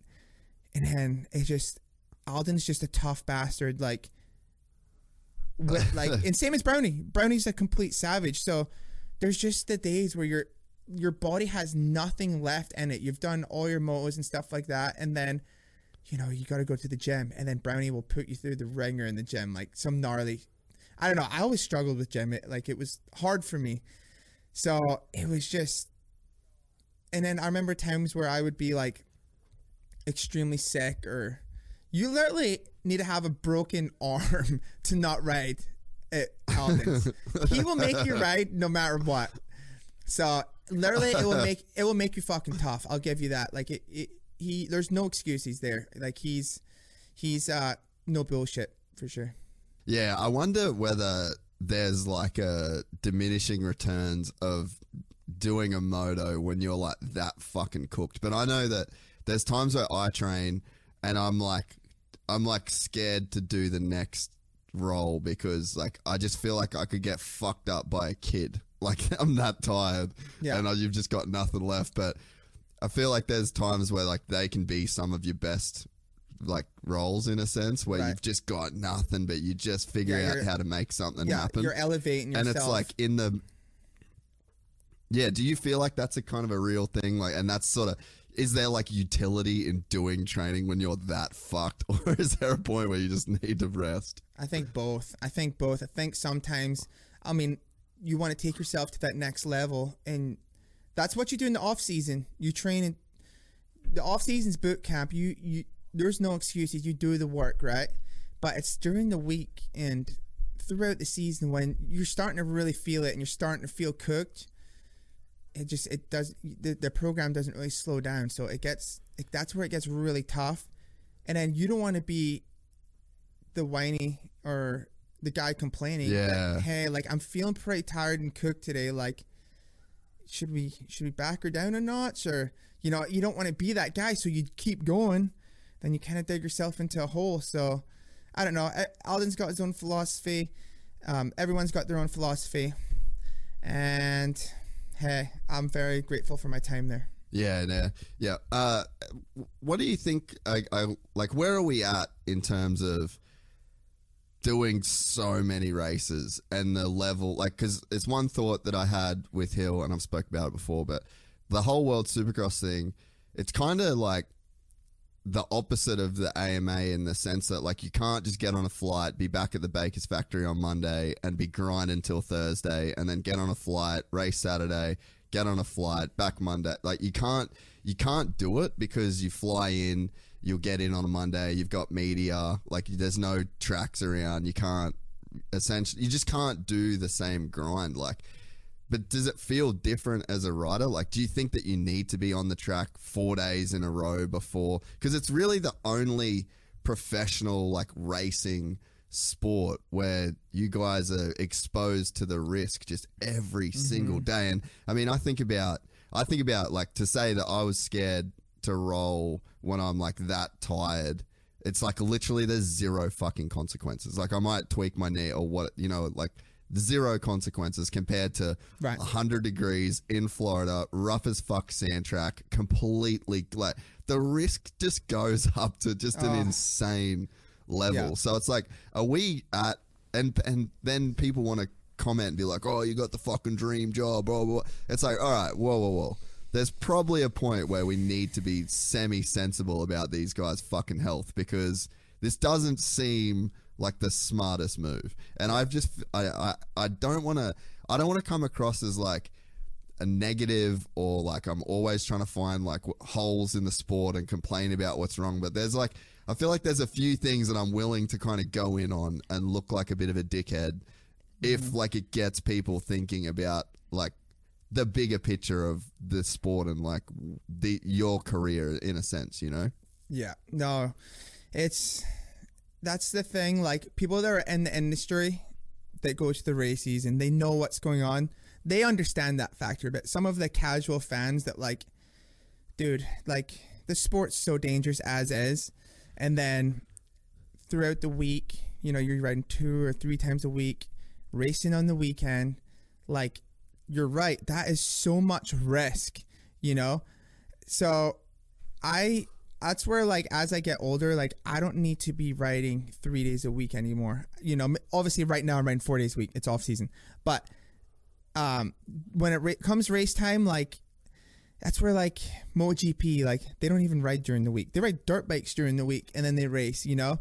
So For fun, yeah. Yeah, for fun. And, like, it's just that's where me as a racer, I have so much respect for all these guys because I know what it takes.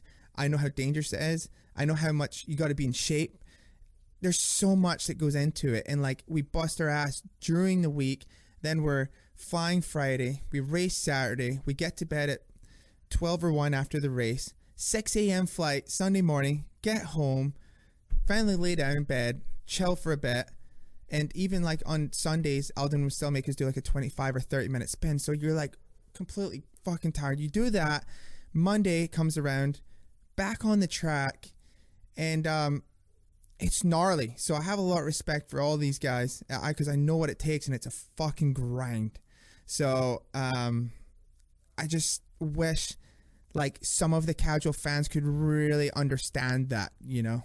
Where do you think, like, what would be ideal, do you think? Like, have you ever thought about ways to make it, like, better in that sense? Because it makes sense, like, if you logically follow the steps of how it went, and like it was Ricky changed everything, and then once everyone knew what they were doing, then everyone started doing it, and then there's like that's the nature of competition. But I mean, you look at like Formula One, that's why you just can't test a Formula One car, because then you get the team with the most money that would make the best car, and it sort of happens as it is anyway. Right. But it's like they've put some rules around it. But dude, Supercross, you can't do that shit because anyone can just go out in Florida, buy a block of land, make a Supercross track, and you just fucking grind it out, and then you go to A1 and you win. Yeah. So have you ever thought about, like, is there any ways that you can make it better?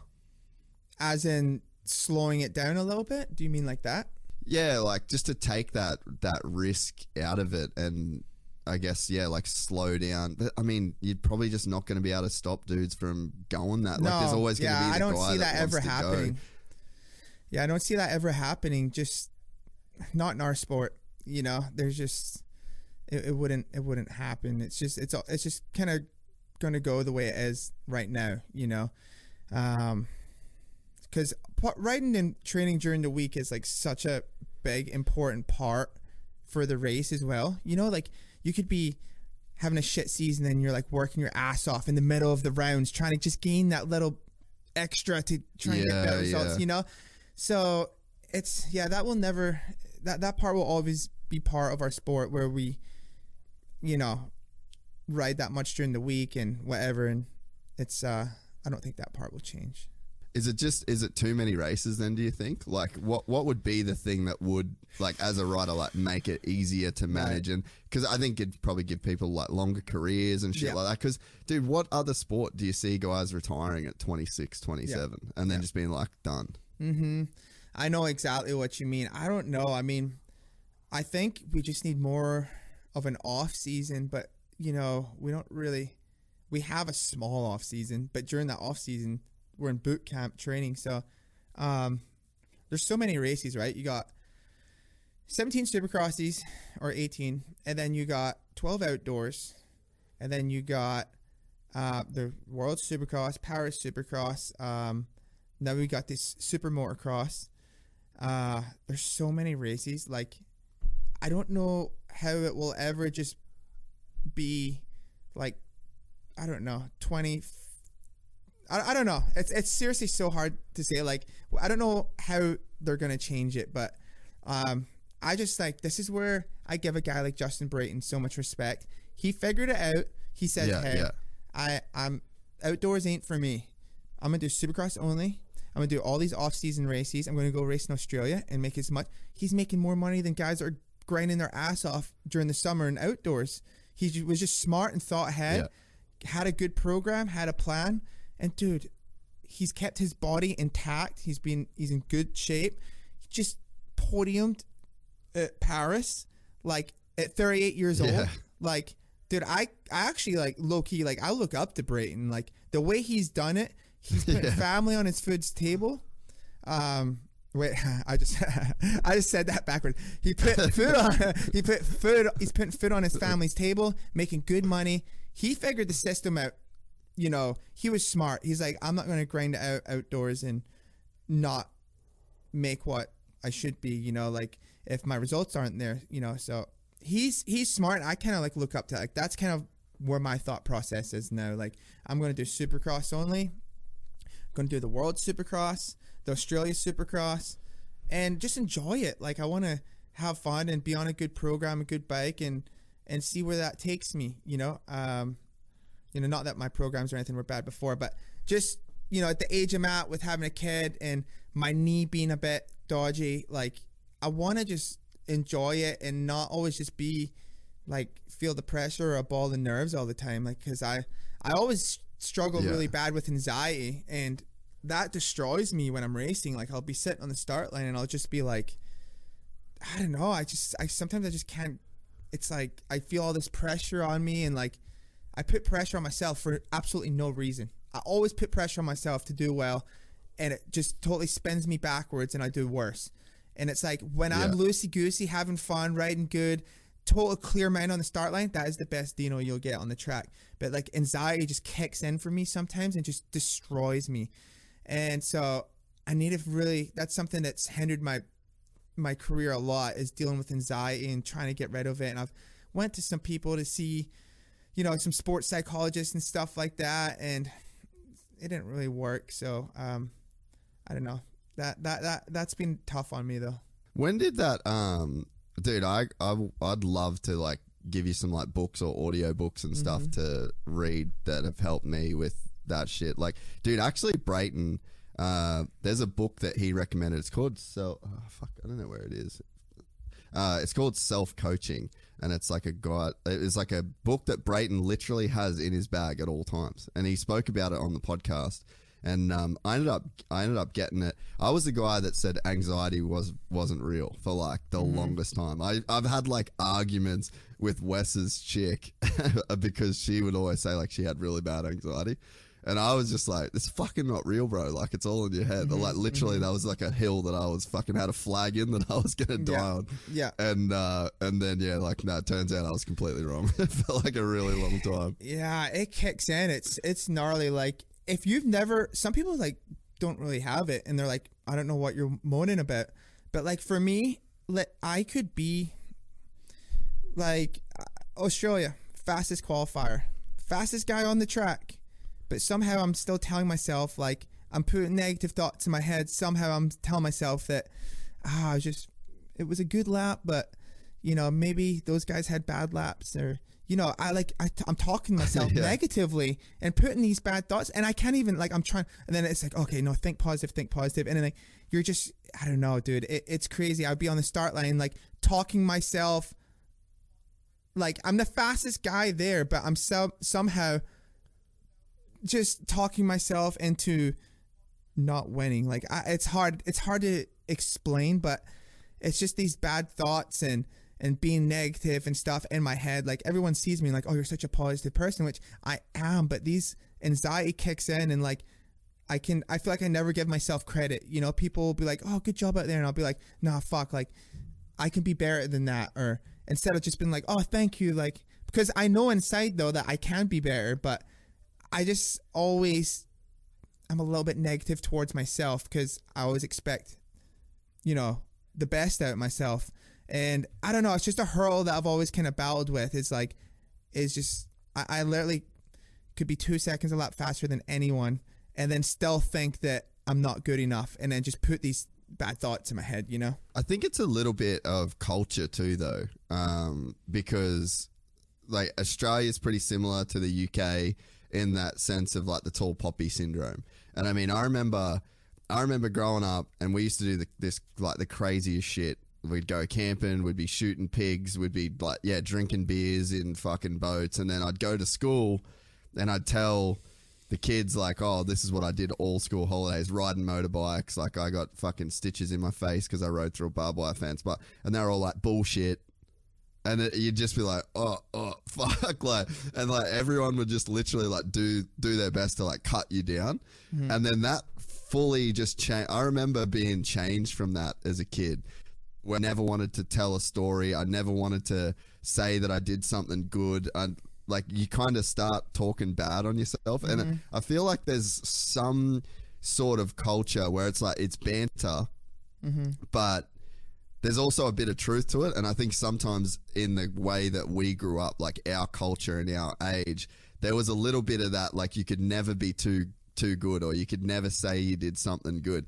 And I think that it's like, it's good in a sense, but there's a point where like it starts to influence your own story. And even nowadays, like I try and be real careful around people of like talking shit on them, even though it's like the most fun thing to do, like with your boys. But I feel like there's some stuff you have to be like kind of careful of, because it can influence like the story. And then like even like Ricardo, I noticed with him, like he's a guy that's got everything. He's like Formula One driver, and he's like good looking dude, and he's like, you know, he's a superstar, and you give him a compliment and he almost straight away, it's like he feels like he's got too much already or something. So then he like pulls back. He's like, no. And I think that it's an endearing thing to do, because you want to take a bit of that heat off yourself. You don't want to, you don't want to come across as like, oh, I'm fucking awesome.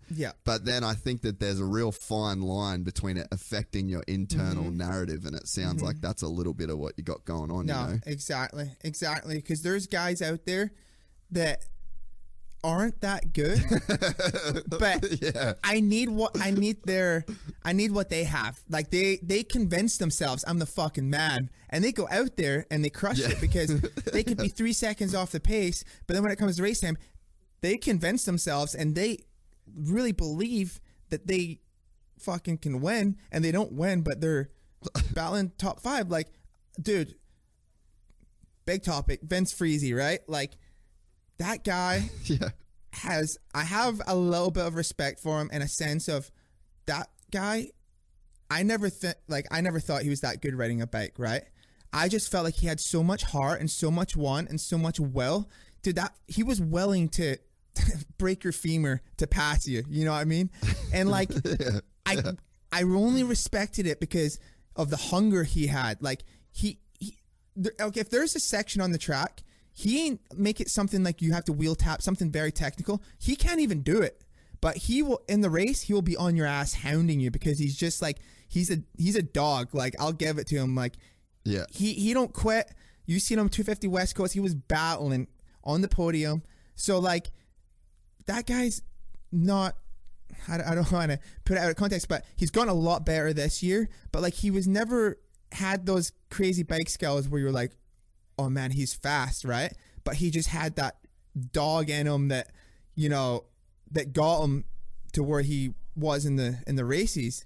And I was like, oh man, if I just had a little bit more of that in me, like, because I got the skills, I got some of the recipe, but I don't have the complete package. I'm like, fuck, like that's one thing that I respect Friese for sure. Well, I mean, I even said it to him after Melbourne, before I saw the whole Brayton takeout. I fully was like giving him the biggest props, but like I said to him as well that you could see that the crazy shit that he does is out of like desperation.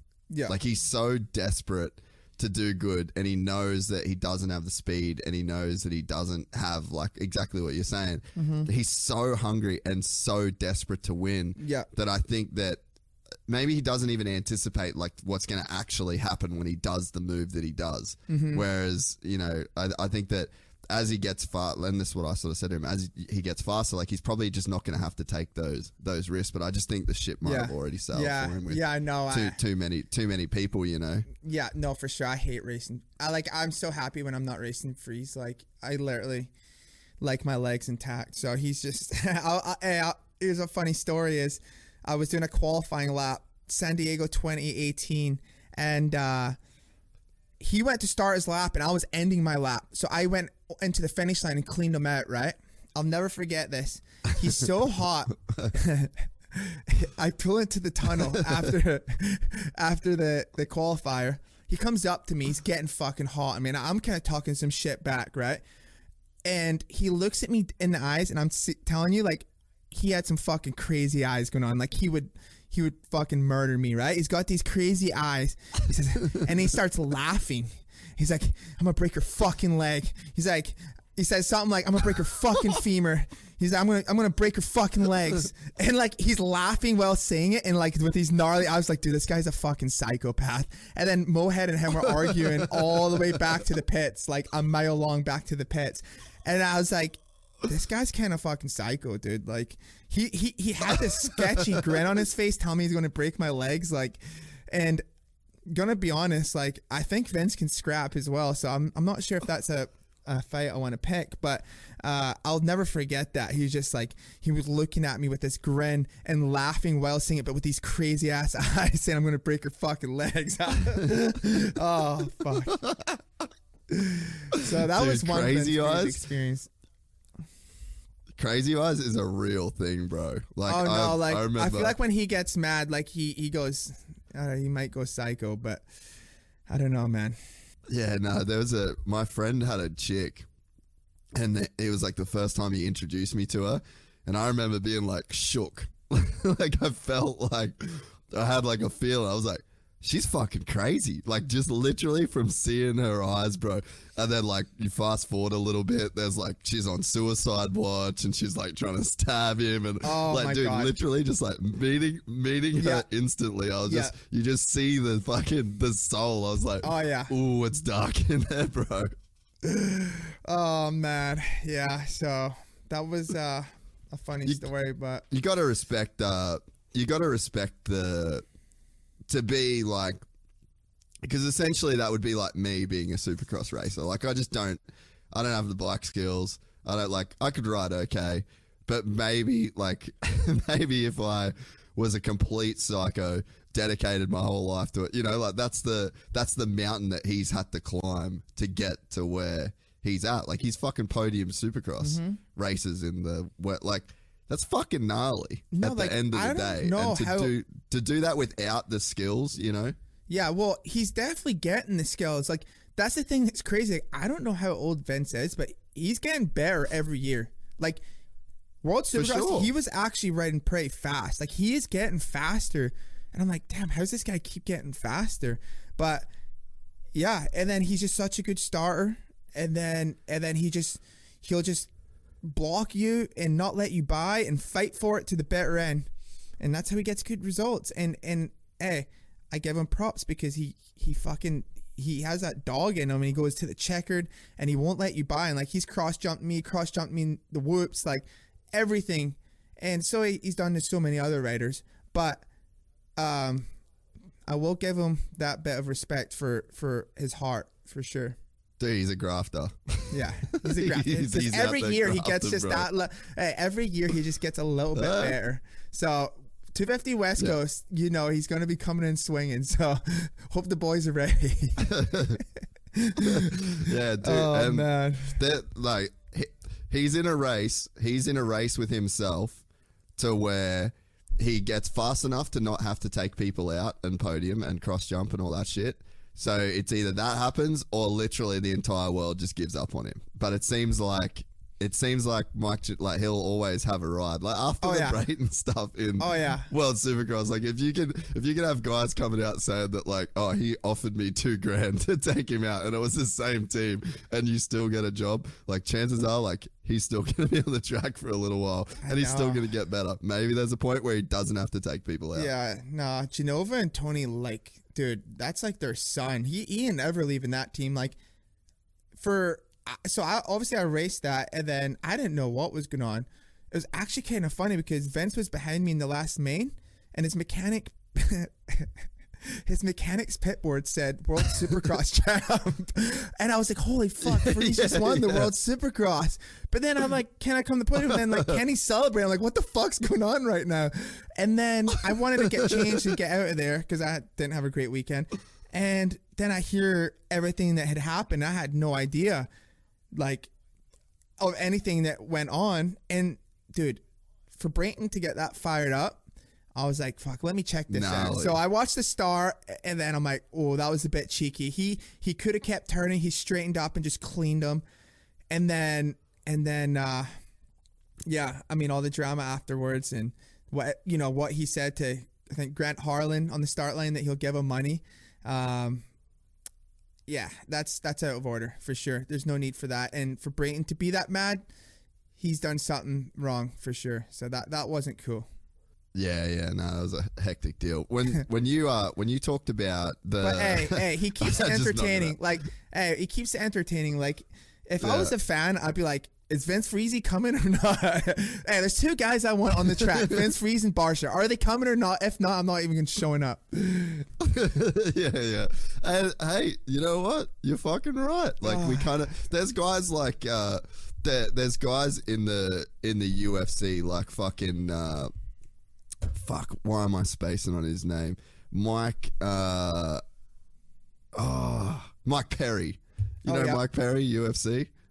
Like he's just a fucking psychopath. Mm-hmm. Like I couldn't call myself like a fan of his in the way that I'd be like a fan of Adesanya, but it's like I want to watch him fight because he is fucking crazy. And Diego Sanchez was like back in the day where you were just like, this crazy motherfucker is about to do some like next level shit that I just need to be here for. Yeah. That's just character though, isn't it? That's why I wish we had more characters in our sport. Like, you know, I feel like everyone's so scared to just be themselves in front of the media and the camera. Like they're just kind of a lot of squares in our sport, and not like there's nothing wrong with that, but like, dude, it like show your character, show your personality. If that's who you like, really are. Yeah. If you really are a square, like Dunge, square, great fucking guy, super nice guy, square. Be that guy then. Yeah. But then it's like if you're not that guy, but then you act like that guy, that's probably the disconnect you're talking about. That's what I'm talking about. Like when you're not, like everyone's just, it's so corporate now.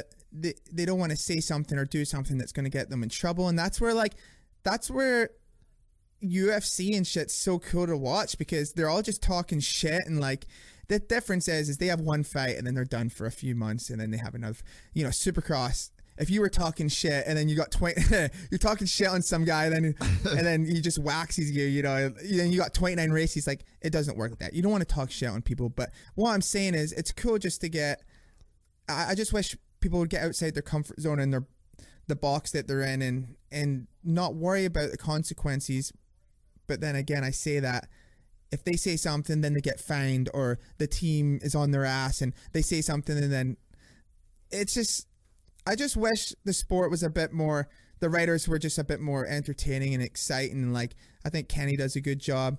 I think, who else is there? I don't know. There's a few guys out there that like are kind of exciting and fun. Like, hey, I may not be fucking winning races or whatever, but like I'm myself on the camera or off the camera, I'm the same person. And I just think that's the little bit we're lacking in our sport is a bit of personality, Yeah, dude. I think that this show is showing that people kind of want to see a bit more of that. Like people don't give a fuck that you're swearing in an interview on a pod, like big, what's that? Nothing's happened, like I think that we're like craving that shit in a sense. And like just for people to be able to like be themselves without being criticized or pulled apart. But I think that even it comes down to at the track, like they did the Super Poles at Melbourne, then you fucked that up too, by the way. You were on an absolute heater. Like, are you serious, bro? One turn. Fuck. I know. You were killing it too. But so you were the only guy, right? So it's cool to talk about this with you because you're the only guy that gave some kind of like emotion. And were like, you were hyping up the crowd and you were sort of like doing some shit. Right. I think that there's even like there's the off camera stuff, which I think is definitely getting a little bit better. I think like AP's doing his thing. Team Fried definitely helped. Yep. Bam's got his he's thing getting going. better. He used to not be like that, Justin. And I feel like now it's obviously getting older, but he's like probably thinking, hey, I've made it this far. Like I'm just going to be myself or whatever. Like, and another like one is, okay, Brock Tickle, right? I was teammates with Brock, but didn't really hang out with him too much. But you watch his interviews. Brock's one of my best friends. And you watch his interviews and he's like, dude, he literally sounds like he's on a recorder. Like, yeah, Monster Energy Pro Star Cows. And then that was it, done. And I'm like, damn, this guy, like, every interview was just like so boring. And then I hung out with this guy. I'm like, is this even the same guy? And I was like, Brock, like if you fucking showed like a bit of personality in that, like now you got your merch. I mean, obviously he's not racing now, but like now you got your merch and if you're not the fastest guy, why not at least like, you know, look at how good Alex Reed does with his merch and stuff like that and just promote yourself. And that's how like you get invited to these off-season races and stuff because at the end of the day, they want to sell tickets to sell seats, right? Like, so they want, you know, to come watch someone that they like and enjoy watching or whatever. So I don't know. I just think a lot of people, and that's one thing I've always been pretty good at, is I've always been good at saying what I want and not giving a fuck what anyone else thinks, right? Like, I don't care what you think. I've always spoke my mind, and I think people are always worried about what people are going to think or say. So that is one thing. Like, who gives a fuck? Who cares what they think? What's that going to change in your life, right? Like, who cares? You know, and like, it's funny, like, I'll get trolls here and there on my Instagram, like, just retire already. Okay, I'm going to retire. Like, with all due respect, if I'm not winning, I know I don't win races. I know I barely get top 5. I'm mainly a top 10 rider. Sometimes I don't even get top 10. I'm still making $500,000 each year. And and there's guys I'm battling with that sometimes are making double or triple more than me. But then there's some guys that I'm the same speed as and are making way less than me because like the way that I've built relationships with Rockstar and this and that, like I've still done really well for myself. The way that you've invested in your YouTube channel, right? Your merch, like considering what I'm trying to say is like, you know, for my results, I've done really well for my and I just think that's like I know that like Rockstar Husky hired me they didn't hire me to win races. Of course, we want to win races, but pretty much they hired me to be, hey, you top 5, we're ecstatic. Top 10, that's pretty much where you should be. And that was kind of like my deal. And you know, there was times where... But basically bring fans to the truck and be a guy that is like, be a team guy that brings people to this truck. They had Jason. Gets people excited. You need to be Ando's guy. Yeah, they had Jason, they had Zach. It was a 3-man team, so they had Jason and Zach. Those guys got paid the big bucks, so they expect you to be on the box. And I got paid a lot less than them, but I was still grateful to be on the team. And you know, then you add in your gear, your goggles, blah blah blah blah. So like, you know, I made it work really well for and I built such a good relationship with Rockstar. People always would message me, or not message me, like comment, like, how the fuck is this guy still on factory team? Because I played my cards right. I have a good relationship with Rockstar. Who's the title sponsor of Husqvarna? Rockstar. So they had my back, and they're like, we want Dean on the team. I'm sure Husky were like, fuck. But hey, Dean sucks. you gotta play it right. And I was still, as long as I was like top 10, promoting the company well and being healthy, I was doing my job, you know? Yeah. Oh, dude, 100%. And I think that there's a line too where, and I think Chase Sexton made me think about this when Chase, because I think that you get a couple of different camps of riders, right? So you get a guy that is like, I just do this as a sport. Like, so I'm an athlete. I'm not an entertainer. I'm not a fucking media personality. That's cool. Like, you can kind of be that guy. But then there's also the guys that they understand that they're there to entertain people as well. Like you're in a coliseum. So it's like, there's a sport, there's a winner, there's a championship, there's a title, but there's also the whole economy of this sport. Like we don't just get the best dudes in the world and then put them in a field with no cameras and no one, just because we want to know who's best. Like no one's just wants to get like the text of who went fastest and who got top 3. So it's like, this whole thing is like underpinned by this being like this entertaining thing to watch. And I feel like that's a balance that we always have to work on. And I feel like that's something that the writers have to talk about. It's something that the promoters have to think about. Like, I think that's a big difference between like Feld and WSX is like how much of a show the WSX is, in terms of like what they're trying to like create. But then it was really obvious to me in Super Bowl, especially when they just worked so hard to have like this show, and then you have Super Bowl, and then the writers, it's like they finish their lap, and then it's just like idle back to the fucking microphone, and then the next guy. It was, the entertainment value was like completely lost. And then I'm like, fuck, boys, like someone for me, please, please someone give me fucking hope that shows me that you guys even want to be there. It's like dude, rev the bike, get the crowd fucking fired up. Like,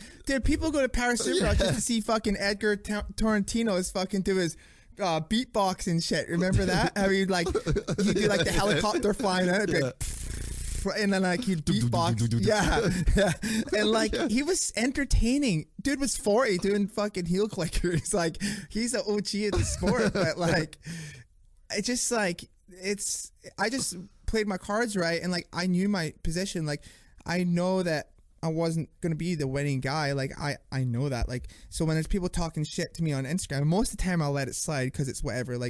Like I said, I'm raised by Andy Wilson. It takes a lot to get under my skin. But, you know, sometimes I just want to fucking, I'm like, hey, I got time today, buddy. And then I'll just fucking, I'm just like laughing the whole time. I'm like, I'm going back and forth with this guy. Fucking, hey, I'll click on his profile, and then I'll just like, and when I have time, personal shit. Yeah, exactly. I have fun with it. Fuck it. But like most of the time, I just forget about it. But sometimes it just feels too good just to fucking jab the sword back at them, you know. Oh, I love a bit of shit talking. You know what I mean? I love a bit of shit. I love a bit of shit talking. So it's good. It's good banter. But yeah, it's like if you got 40,000 people in some stands. Get up and do some shit, you know? Like, poor Joseph Allen just has the whole stadium on his back trying to hype them. He's like, is anyone going to help me out at all? Bro, anyone.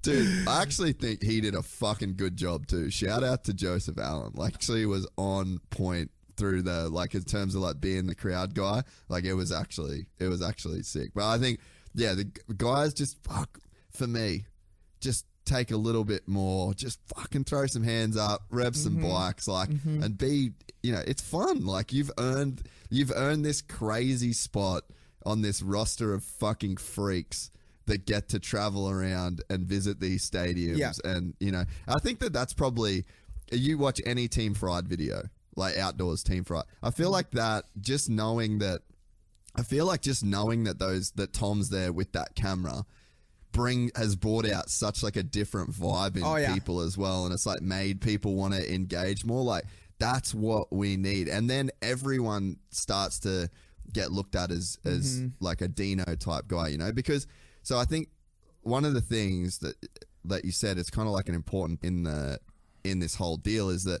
there's not everyone's going to win the fucking race, man. But like, that doesn't mean that you should retire. Like, so what? Do we just have 3 dudes because we know who's going to kind of be on the box? Like, to get points in an F1 race is 10th. And it's like, that's crazy. Like, that's a crazy achievement to get points, and it's like respected in that sense. But like, it just seems like with our sport, no one gives a fuck unless you're the dude that winning or second or third. But it's like, there's so much to offer, and you're still such an insanely good rider. Like, that's some messaging I think that we've just got super wrong in a sense as well. But I think that, I mean, maybe it's like the fact that, like you said, you're making good money, but you know, you get a guy like a Phil Nicoletti or something, that he's a dope dude. That was a super popular podcast for us. Right. Like he's a guy that people really love, but when he's like fucking wearing old clothes, barely getting to the track, like, you know, it's just the vibe. It doesn't come across like a guy that is like, and I'm not talking about him personally, but like someone that's making 30 grand a year to race Supercross. Like the fans almost feel sorry for the guy instead of looking up to him. Yeah. Like when you're a rider in a sport, like you want to like look up to dudes and you want to see him like killing it, not like, oh fuck, I make more than this poor dude. Yeah, I love Phil. Phil's like this, like he has so many fans. Goes back to the same old thing because he's just he's himself, right? Like he's the same guy in front of the camera or in front of his fans than he is when he's back at the pits, whatever. He's just, and it's funny, like everyone, you know, he is like the old grumpy guy, but he's like got the best heart and he's a good dude, and like he's just, but I love Phil for that. Like it's just funny. He's just always grumpy, but he's funny, and like he plays the part a little bit. You know, he's a really good dude, but like.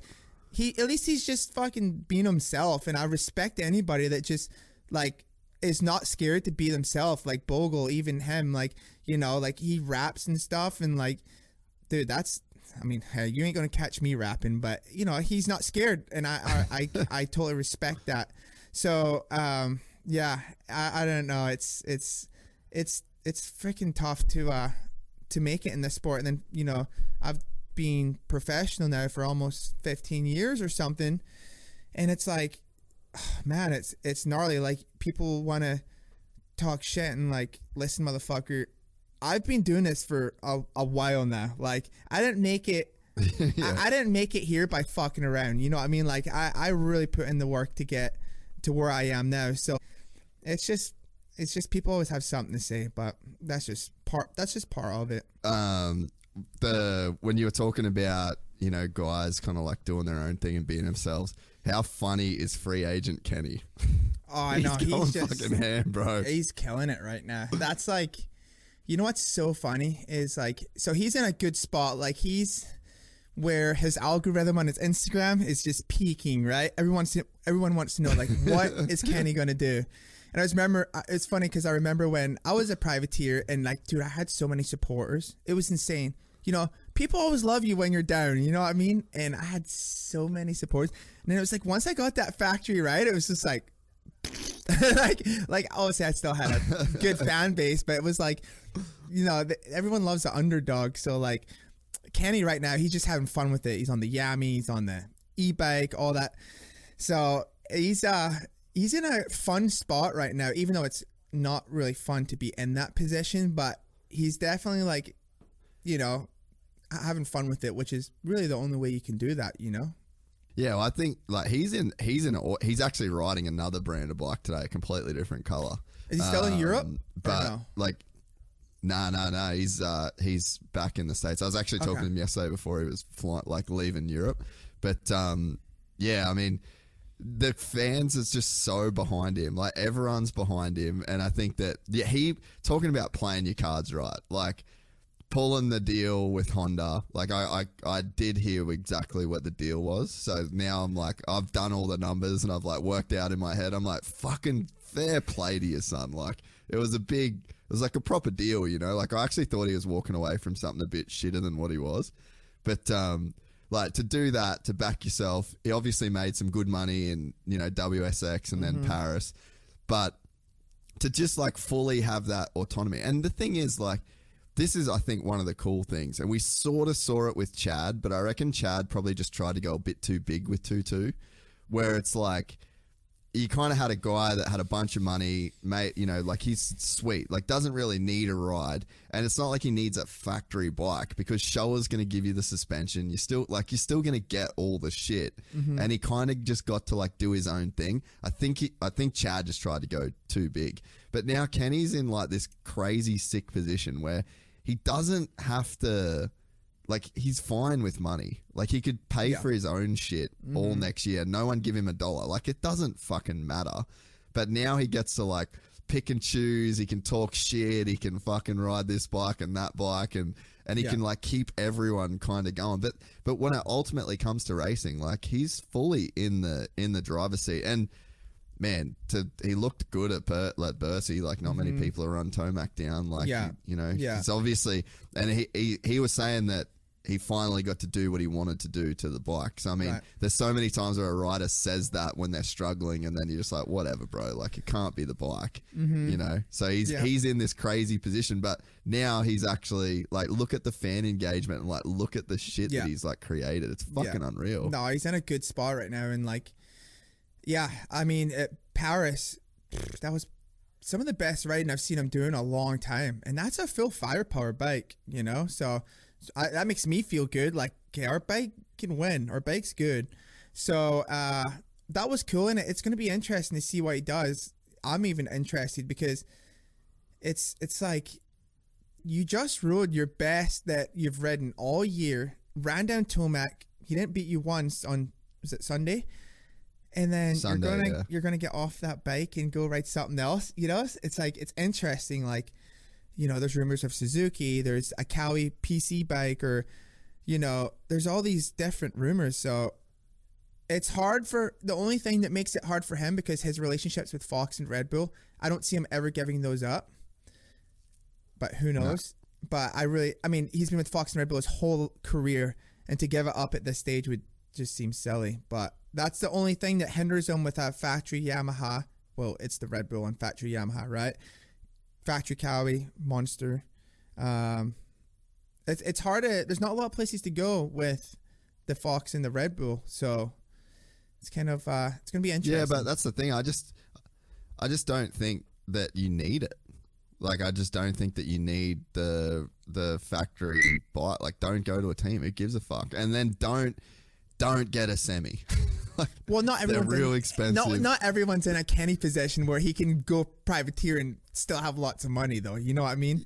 But it was cool to see him in Paris, like, when on a non-factory bike, that it can be done, And the same as Brayton. Brayton rode really well there too. Like, beat both the KTM guys. I was like, damn, like, it's impressive.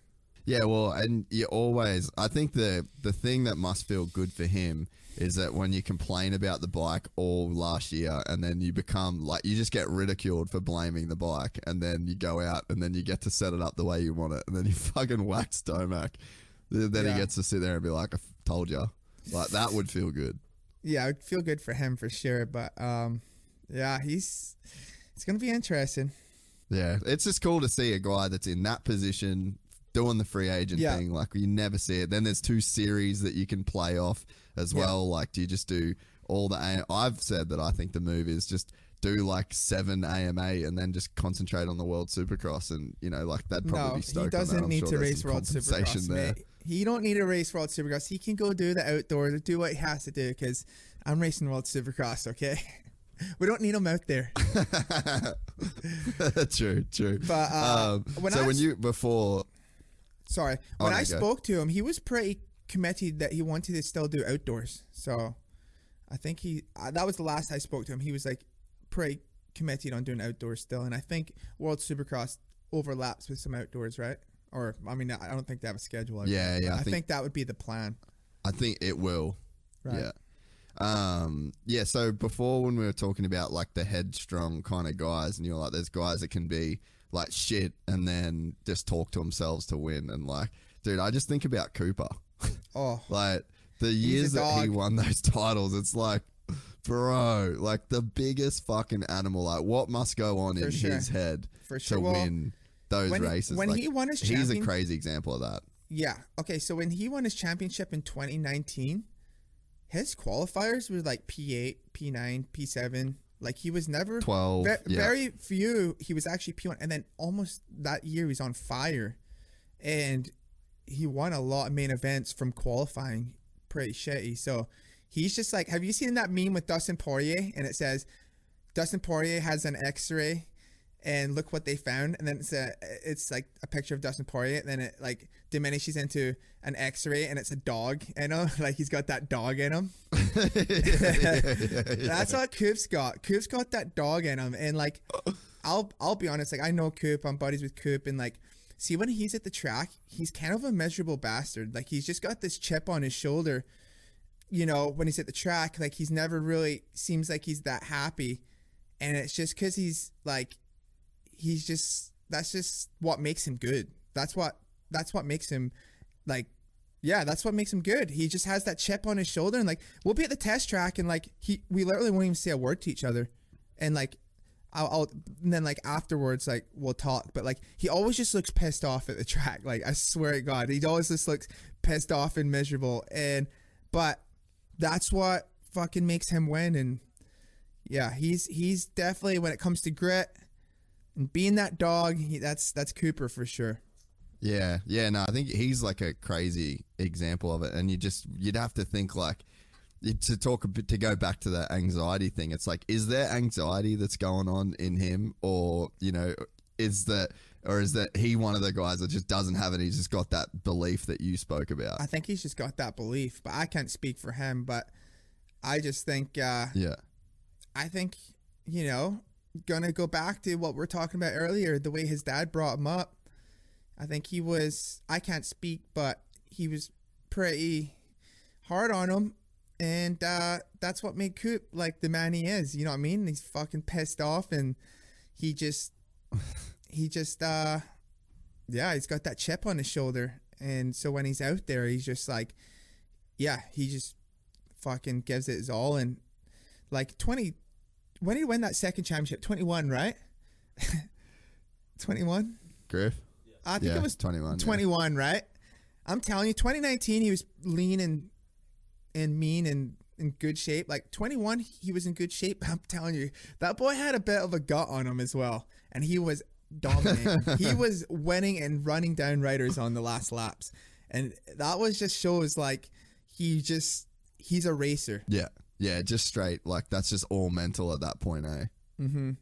So when it comes to the mental side and just that want and grit, the Coop's definitely, I would say, the top of the sport in that department. And then you have Tomac, which is like, he's such a strange one to figure out, like he's so good, and it's like, but he's almost like the Khabib. He's like the Khabib of motocross. Dude. He is, bro. Like, he ain't out fucking around. Like, he's out in Colorado, out in the mountains, fucking, he ain't wrestling bears, but he's like doing the work. There's nothing that guy does that's gonna derail his momentum. Like I feel like he's got a good head on his shoulders. Like he's dominant, and he's not out partying or doing dumb shit. Like that's how he's so good, because it's kind of funny, because I seen this Andrew Tate, Top G, and he's talking about how he knew Khabib was going to beat Conor.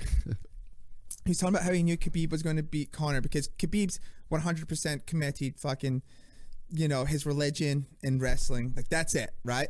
Where Conor's Conor. And he's like, there's not a chance Conor's going to beat him. And I feel like that's like Tomac. Like, that's 100% motocross. And, he has a family and stuff now, but he's been really good with, not really any injuries. And obviously he's had a phenomenal career. But, dude, unbelievable year he's had. Like, man, how much money you think he made this year? Supercross, motocross, Des Nations.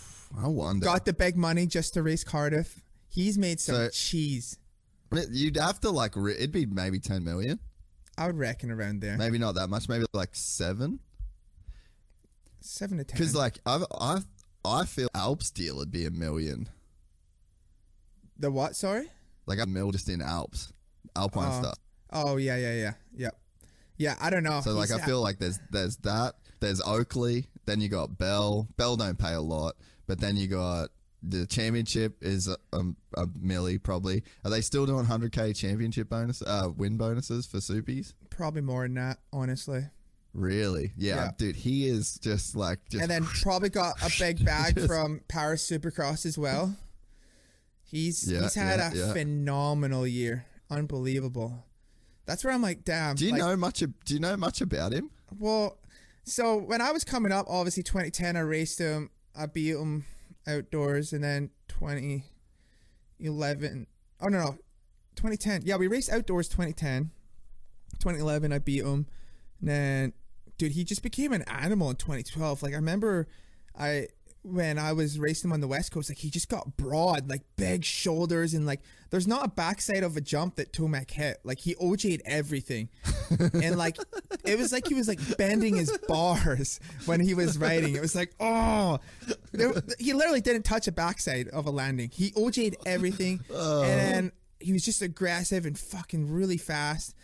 And then so we were racing that championship, and then, yeah. I struggled at the beginning, had really bad arm pump, and then I pulled it together, and then he DNF'd San Diego and I won. So I had the red plate by like 3 points. So like we had an 8-week break after that, and then we went into Seattle, and I really wanted to win this championship. Like I had never won a Supercross championship, so I worked really hard on that break, and I came in and he passed me, then I like stuffed him back off the track. And then, like, he passed me again, or I don't know. We were going back and forth. I was riding a bit aggressive, but then, he just cleaned me, and I popped my shoulder out when he cleaned me, and then like, my shoulder was done, whatever, and like I always had the kind of a bad taste in my mouth from that. But I remember when I got surgery on my shoulder, and I got back, and I was so bitter on the whole deal, and I tweeted some stupid shit. I don't even know what it was. And then like, so ever since then, like that was like, I was like 20 then, and I was just, you know, wanted to win at the end of the day.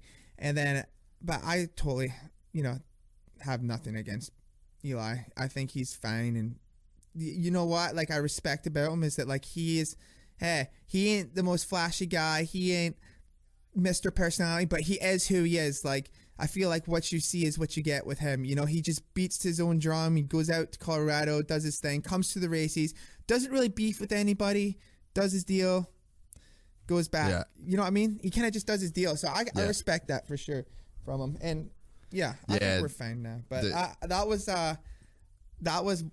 the last time I battled Eli, pretty much. Yeah, man. I mean, that was almost a bit of like a turning point in your career. Like I remember watching that race. I was back in Australia, I'm pretty sure, and I remember watching the race, and then I remember afterwards that your shoulder was fucked basically, and I just was gutted for you. Like that felt like a pretty big moment in your career, and then trajectories just went. Yeah, dude. You struggled with some injury, and then he just won everything, and it was like always.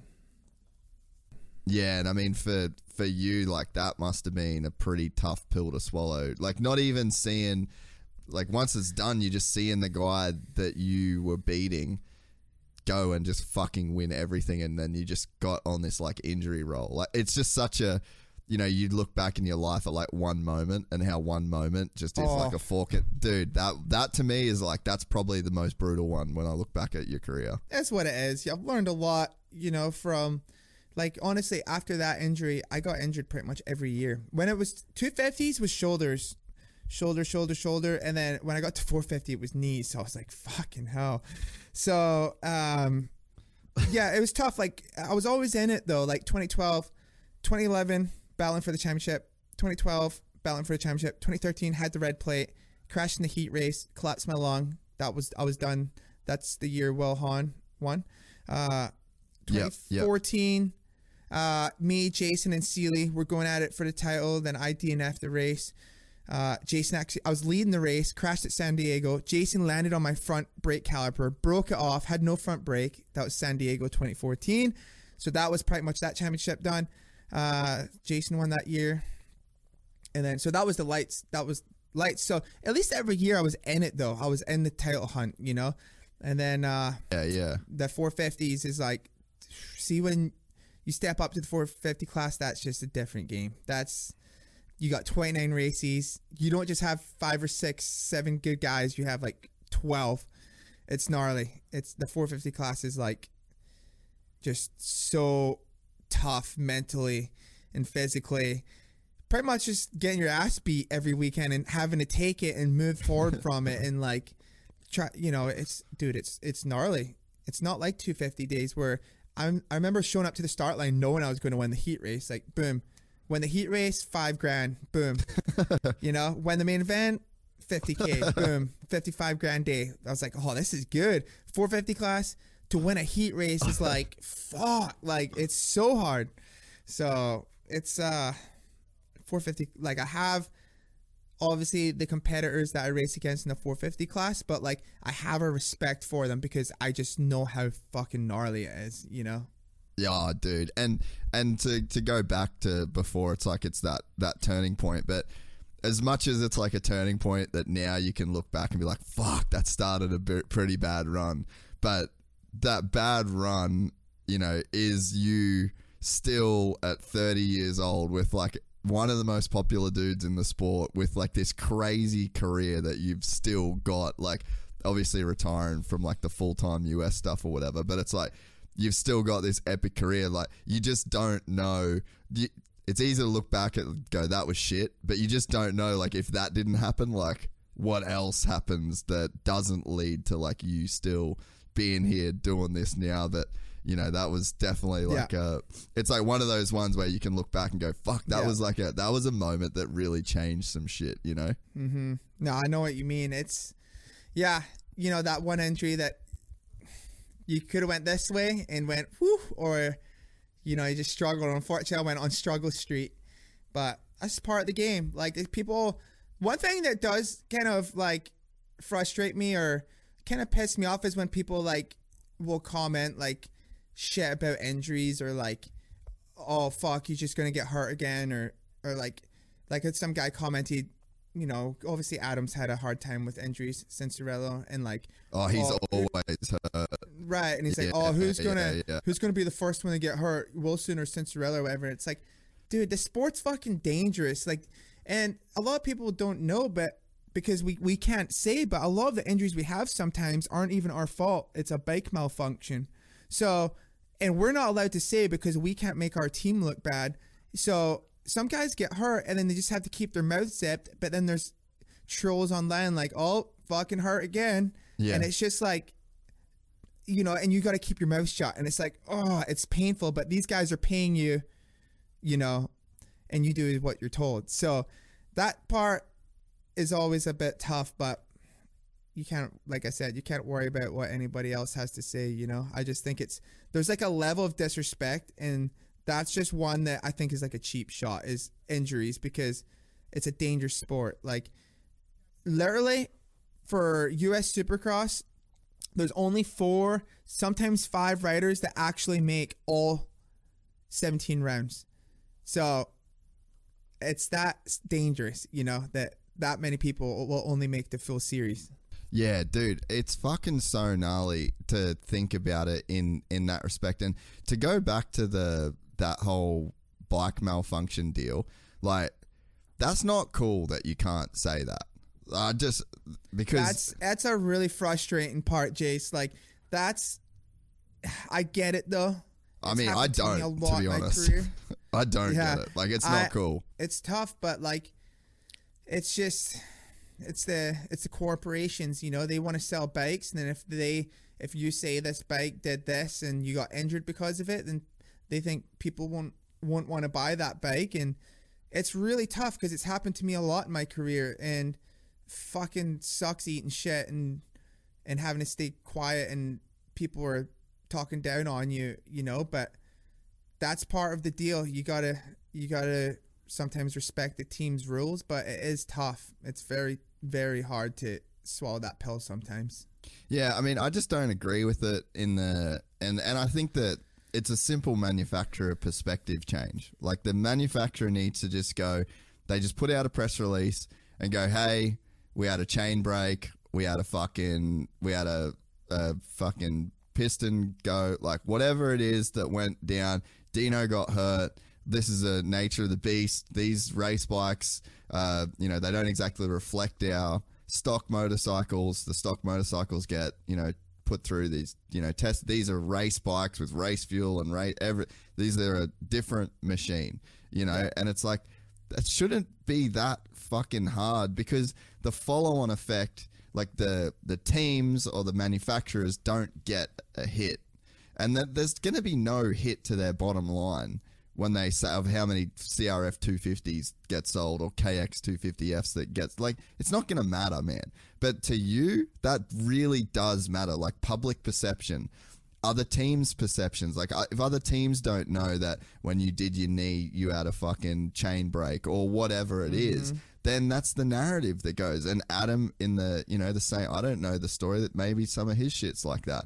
But it's like, I just don't think that's fair. And that's an easy thing for the manufacturers to change. And it, like that, literally could get changed like that. There's no fucking hurt that's going to come to sales. But I think that the long tail that it can have to affect a guy like your career, because you fucking had a bike malfunction before Supercross in Oz, and like you were beat to shit when you went and raced there. Like, it fucking happens, bro. My bike breaks. Like, this shit, this is the game that we play. And I think that's actually like a massive cop out for teams. And I just don't think it has the effect on them that they think it would.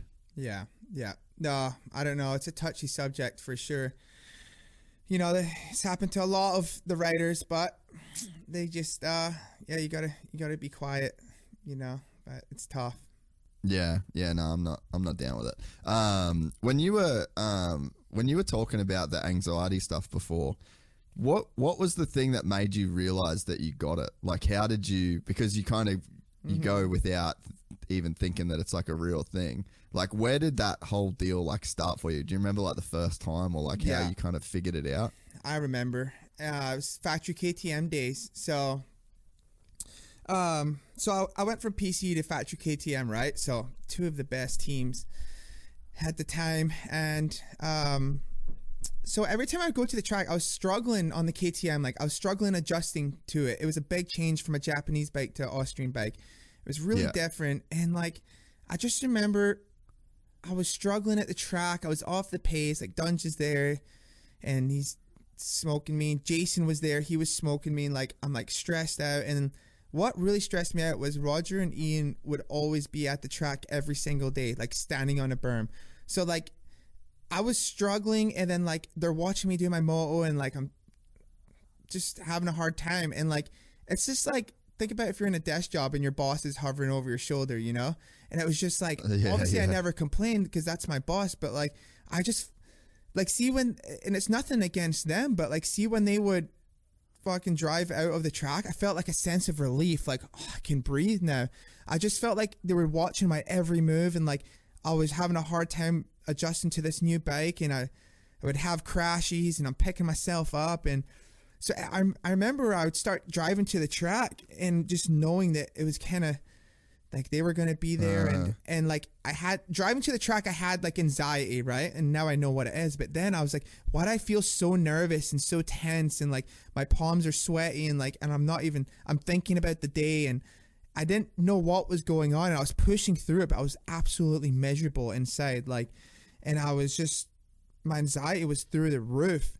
And I dealt with that for like 2 years, and that's where I really started to notice my anxiety was then.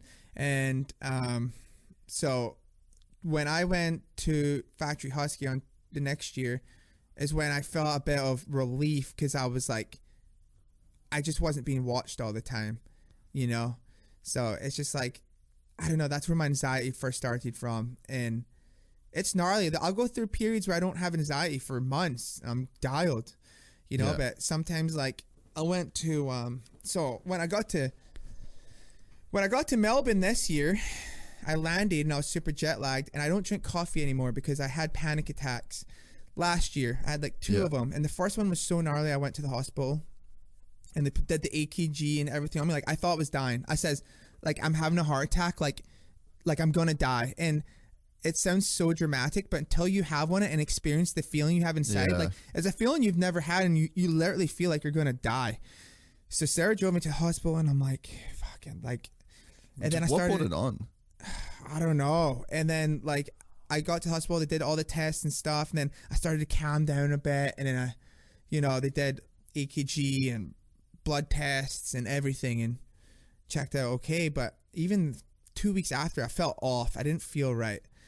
So anyways, back to my story with I landed in Melbourne, and I haven't been drinking caffeine due to those panic attacks. So I'll have caffeine here and there. So I had a coffee when I landed with my friend Eris. And straight after the coffee, we went to this recovery center because I was like, let's do a little sauna and then go in the ice bath. It was a cold plunge. And then I think it'll help me. So went in the sauna for 20 minutes, which was probably too long. Went straight into the cold plunge, and I'm in there, and then I'm feeling off. My heart's starting to like really pump, like, and I'm like, oh fuck, that feels. I was like, that feels a little weird. And then my friend Eris walked off to like get a towel and whatever, and I'm sitting by myself. So I get out, I sit on the ledge. Then my heart's just starting to. This thing's pumping hard and on its own, and I'm like feeling like I'm dying inside. Like I feel like this is the end of the road. I'm fucking done. And like I said, I know it sounds dramatic, but anyone that's experienced this knows like it's gnarly. So I'm like trying to breathe. I'm about to tell Eris, like, call an ambulance, like I'm fucking dying. I'm having a heart attack. And they're like, oh mate, it's because of the coffee and the hot and cold. Like just here, you want some water? I was like, yeah, give me water. So I'm pounding water. I'm just trying to flush this coffee out or whatever it was. And then like I start trembling. I'm shaking like a leaf. And I'm like, fuck, like this ain't good. And then they're like, you gotta move, mate. You can't just sit still. Like, get moving. So we get up, we go for a walk. We go for like a 15 or 20 minute walk. And I start to calm down a bit, but I kind of have heart palpitations, and I'm like, I don't know. I started to calm down, and then good enough to get in the truck. We go back to the hotel, then I just like dimmed the lights and just laid there for a bit and just took some deep breaths, and like I started to calm down and went to the dinner. We had a team dinner that night, and like I was just getting better enough, and I'm telling people the story, like Boyd, my mechanic and stuff, and they're laughing at me. They just think this is hilarious. I'm like, no, like I'm serious. I had an episode, like I literally thought I was gonna die. and like it's like people that haven't experienced this don't understand how gnarly these panic attacks are. Like I was Googling everything, right? Like I get back to my room, I'm like heart pumping, and then I was typing in panic attack symptoms. I thought it was an anxiety attack. It could have been both, but I'm Googling it, and all the symptoms is what I was having, like trembling like a leaf, hands were sweaty, fucking just heart pumping on its own. I was like, okay, that sounds exactly what I have. So anyways, next day I had a race anyways, and I felt a bit better by then, but dude, like it's gnarly, and I've never experienced this stuff, and they say with age things like this come with your health, and I'm like, it's fucking scary. I don't wish that upon anybody. There's a couple things I don't wish upon people, even my worst enemy. There's a chain snapping, or a bike locking up off a jump, or a panic attack. That's 3 things. So yeah, that shit was scary. It was just something that I don't want to experience ever again. And there was a few things that triggered it. I think it was the caffeine, and then it was the hot cold, maybe not too much sleep from the plane, but it was definitely scary. Yeah, dude, they're gnarly. I remember I had like my first like what I recognized as a panic attack. Oh fuck. Oh no, there you are. Then it wasn't until I started meditating that I figured out what anxiety was. Because like there was one day I remember I just had a coffee, and then I went home from work. It was when Rones just started working for me. So like the podcast was like doing good, and there was all the pressures that come with that. And then I had my first employee. So then I had to like pay somebody every week. And then I was like in a shitty relationship. Like I kind of wanted to break up with my chick and like all that sort of deal. Yeah. And so like before this though, so then I ended up like, I went home and I sat down and I like did like a meditation, because I was like physically just anxious, like sweating, crazy heartbeat, couldn't breathe properly, like almost had a headache, just my mind couldn't focus on anything. So anyway, I went, sat on the couch, and then it just became like insanely obvious in like a few minutes of meditation. It ended up going away completely in like probably 4 minutes, I reckon, by doing this meditation. But I just got up and was like, you have like anxiety. And that's like, I could map that feeling that I first called anxiety onto like so many things in my life. I was like, dude, you've just been like, you've actually had crazy anxiety like your whole life, but you just pushed through it, you know? Because if you don't know what it is, it's just like some weird kind of, you just feel like you're a bit fucked up, I guess. But, and then the first like panic attack I had was, yeah, like all those things of like, I wanted to break up with my chick. I had just these crazy fucking stress. It just felt like it all come up to a peak. And then I just had like a full-blown panic attack in bed. And I didn't say nothing. Like my chick was sleeping next to me. And it was one of those deals where the same, like, I was like, fuck, I need to go to the hospital. Like I'm fully cooked. But I kind of related it back to like that weed experience. So I just kind of like stuck it out. And then, yeah, that was my first like panic attack that then I look back and I was like, dude, you've had a lot of panic attacks like in your life over the years. And a lot of it was at night. And I used to think they were like night terrors. But yeah, nowadays, like I definitely find it like very helpful to talk about it because I feel like a lot of people at least have, and I don't know if you get this too, like, cause you wear the Garmin, like, do you look at like your stress meter on your watch? I got the Polar, but, no, I don't, but, carry on. Yeah. Oh, so there's like I got the Garmin and there's like a stress meter on the Garmin and like literally when I'm like, I can tell now that I'm like physically anxious, but like mentally okay. If that makes sense. What's your current heart rate right now? Says 73. Okay, we're at 58 over here. That's funny though. I just seen 58. Yeah. Boys chilling.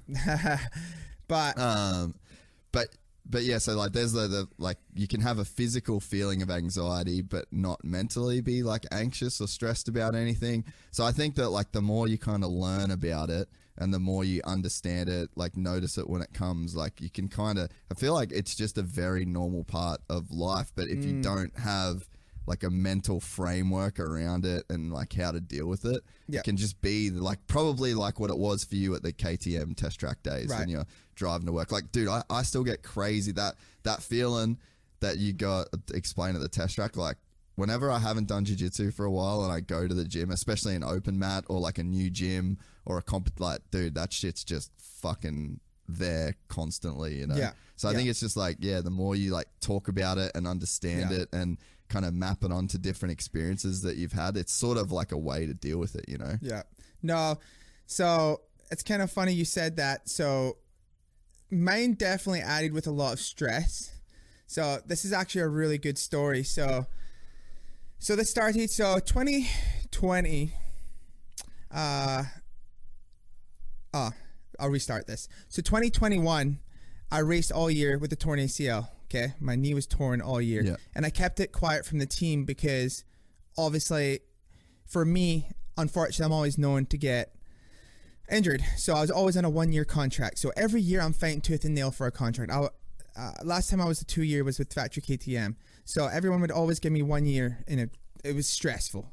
So 2021, Jason and Zach got both injured and I raced all outdoors with a torn ACL and I had Epstein-Barr.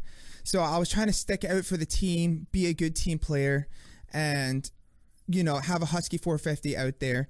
And, you know, maybe it will help me for the 2022 season. So, I'm racing with this knee and the Epstein-Barr and I'm just like, dude, this is the most miserable summer of my life. Like, I'm still cracking some top 10s, but like it's not good. My knee's shifting. Like every time I break it, I can feel my knee like moving.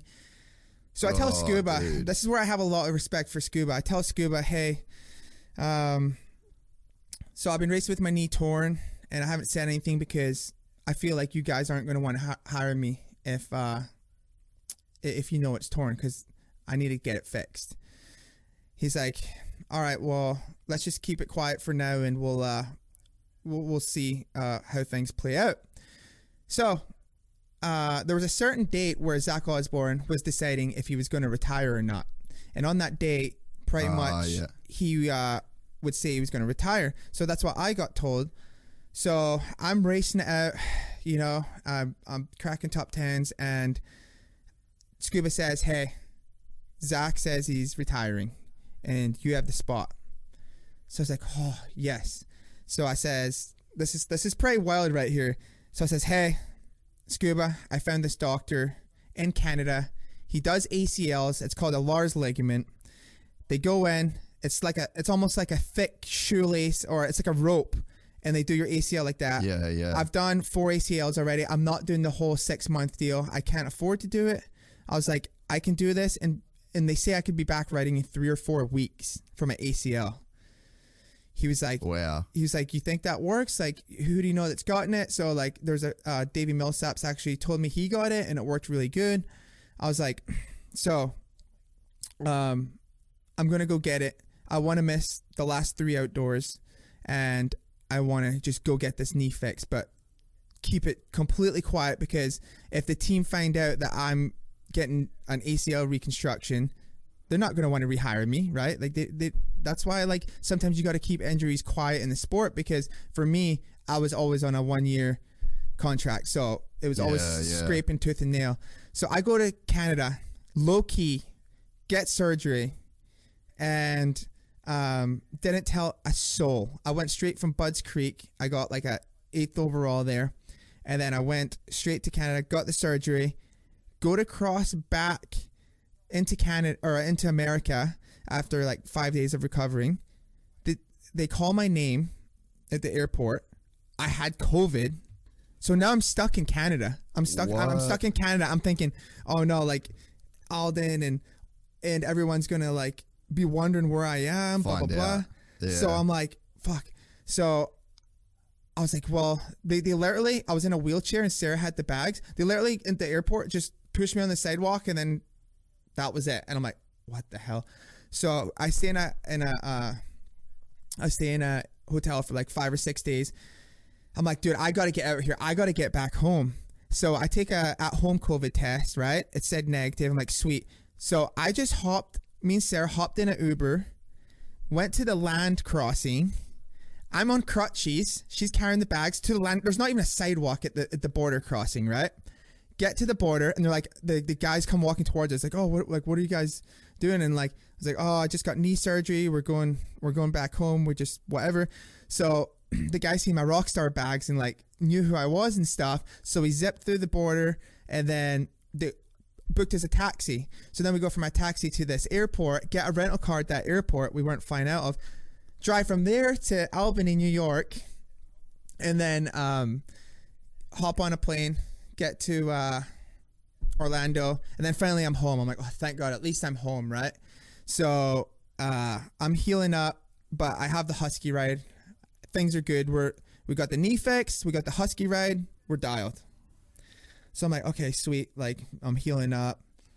Then I get a phone call. Hey, so Zach decided he wants to come back, and you no longer have the ride. I'm like, no fucking way. I was like, there's no way. So now I have no ride. Just got my knee fixed. I'm already like, I already get stressed as it is. I'm super stressed out.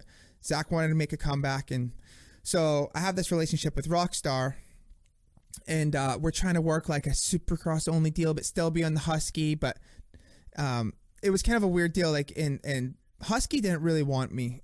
I got the vibe and whatever. So anyways, long story short, I'm stressed to the bits, and I ended up having that panic attack is when I had it. So I was just so stressed because I didn't even know if I had a job or anything. But anyways, after that, I'm laying in bed. Scuba calls me. Hey, got good news. What?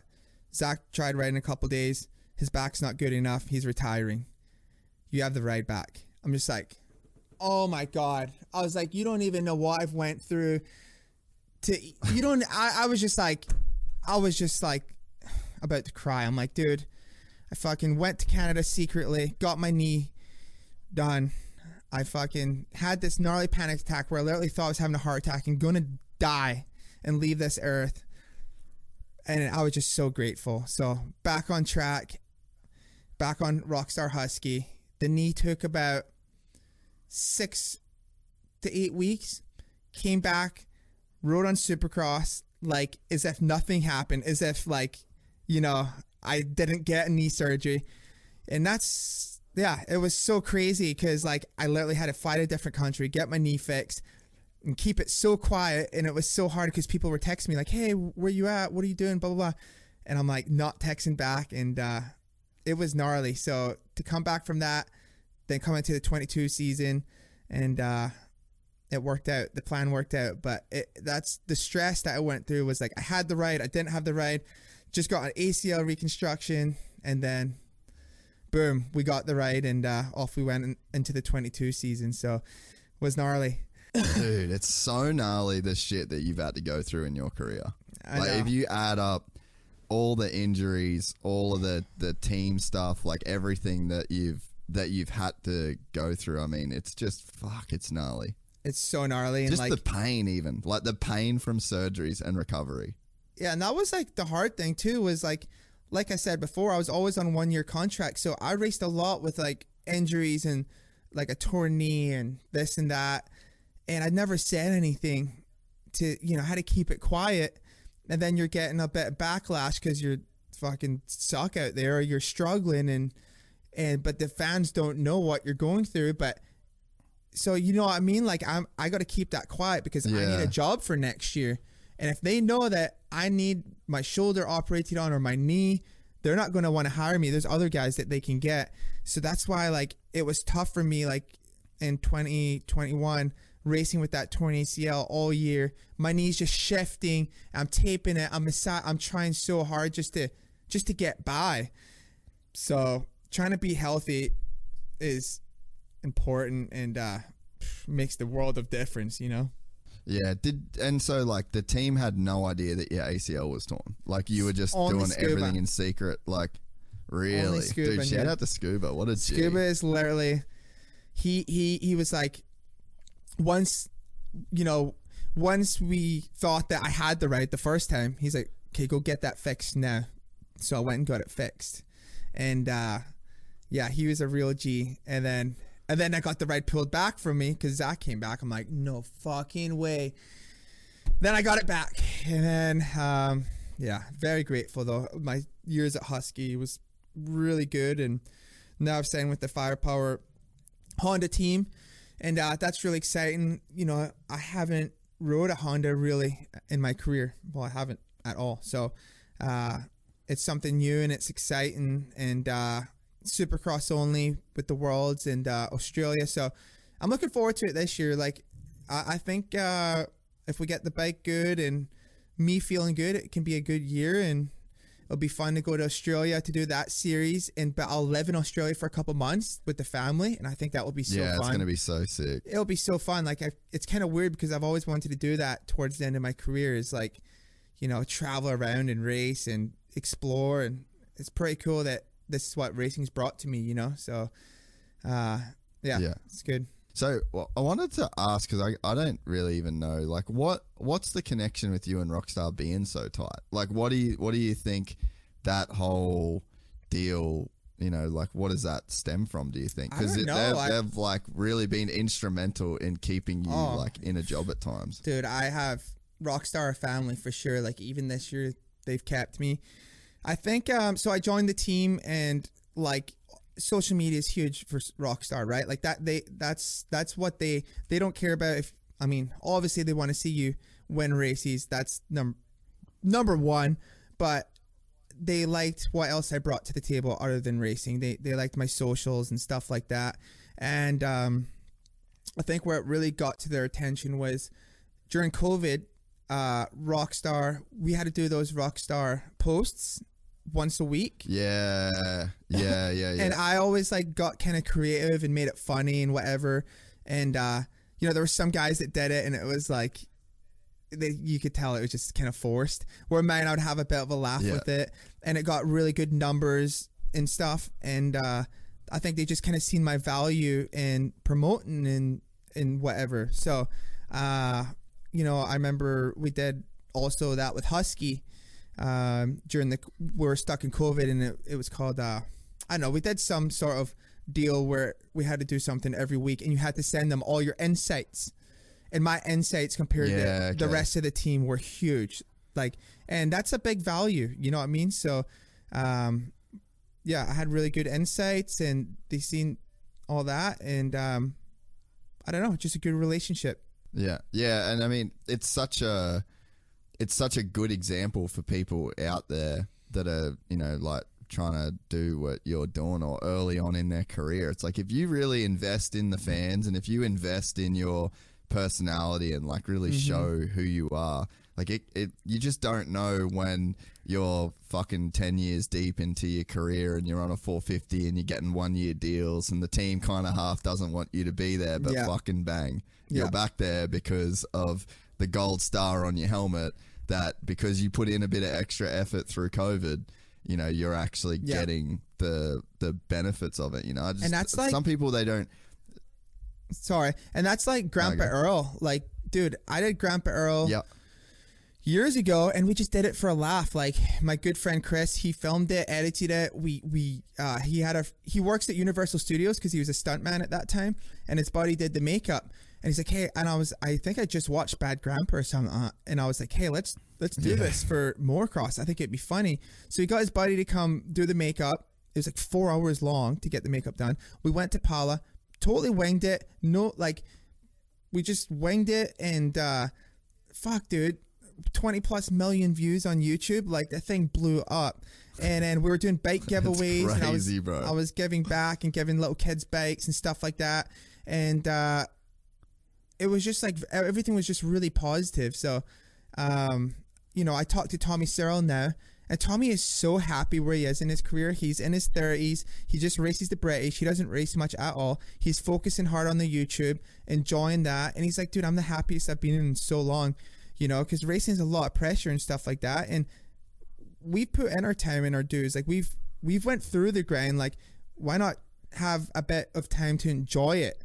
You know, and so he's just doing YouTube, racing the British, winning that, representing sponsors good, and making good money. So it's like, that's what, you know, is a little bit of what I would like to do. But obviously I want to do Supercross one more year, and then we'll see how World Supercross takes off, but definitely do World Supercross this year in Australia. And then if 2024 comes, and maybe just do World Supercross in Australia, you know, kind of the Brayton thing, like, can still make really good money, and if I'm still half decent on a bike, then why not, you know?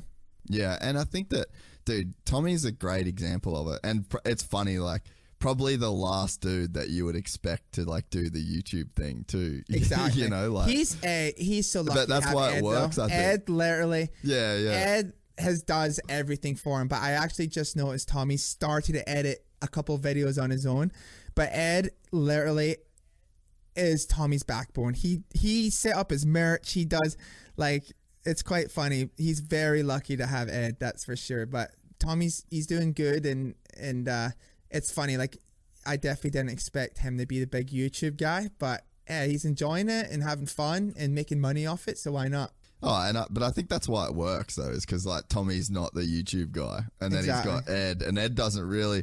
The best thing about Ed too is like he's got nothing to prove. Like he needs nothing in his life. Yeah. He's he's so dialed. Yeah. He doesn't need to be famous. He needs not like he's just doing a good job for Tommy, and Tommy's like not the fucking YouTube personality that's just like got a legit YouTube channel, you know. It's like the perfect recipe. And then you've got Billy that's doing his thing.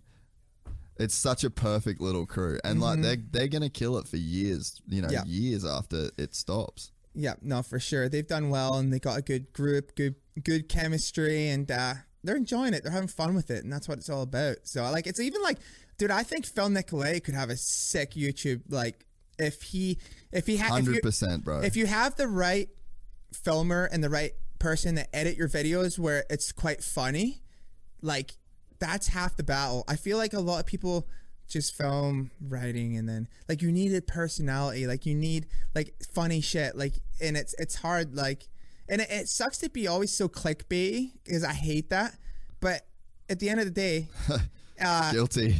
Yeah, but at the end of the day, like, clicks equals views equals money, right? So it's like, it sucks it's come down to that. Like, you know, Deegan's obviously clickbait all the time, you know, like I remember like 8-year-old on 450 or something like that, but that's what gets the views. And it's like, I did Grandpa Earl, 80-year-old grandpa shreds dirt bike. Like, you know, I think that topic hit harder than just saying Grandpa Earl or something. You know what I mean? Yeah, 100%. So it's like, well, I mean, dude, it's the there's so much that goes into No, the go. YouTube with the thumbnail. You know exactly the thumbnail, the filming, the editing, the title, all that crap. Like there's a lot that goes into it that attracts people's attention, you know, and the consistency. That's where Bartley Films has done really, really well for himself.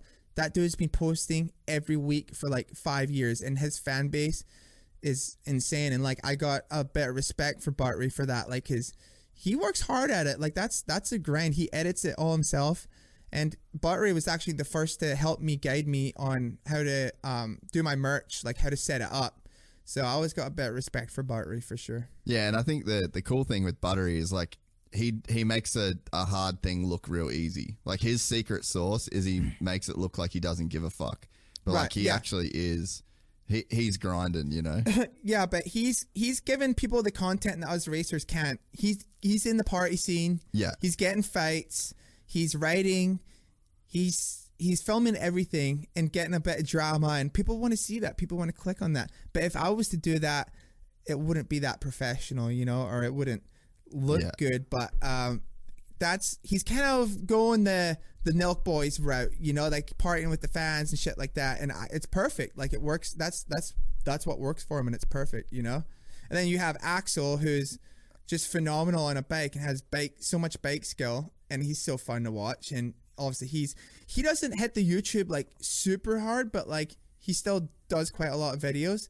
But yeah, he's crushing it as well. And same as Raha. Colby's doing really good too. So yeah.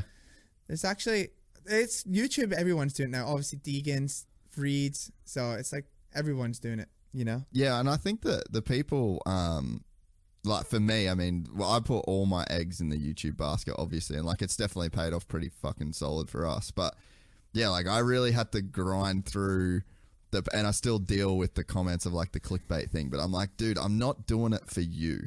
Like I'm not doing it for you that knows that this is clickbait. Like I'm trying to attract a broader fan base. Like Grandpa Earl got 22 million views. There's not 22 million motocross and supercross fans that know everything about the sport, you know? So it's like you end up with this big group of like actual fans that watch, and then to them it's like clickbait.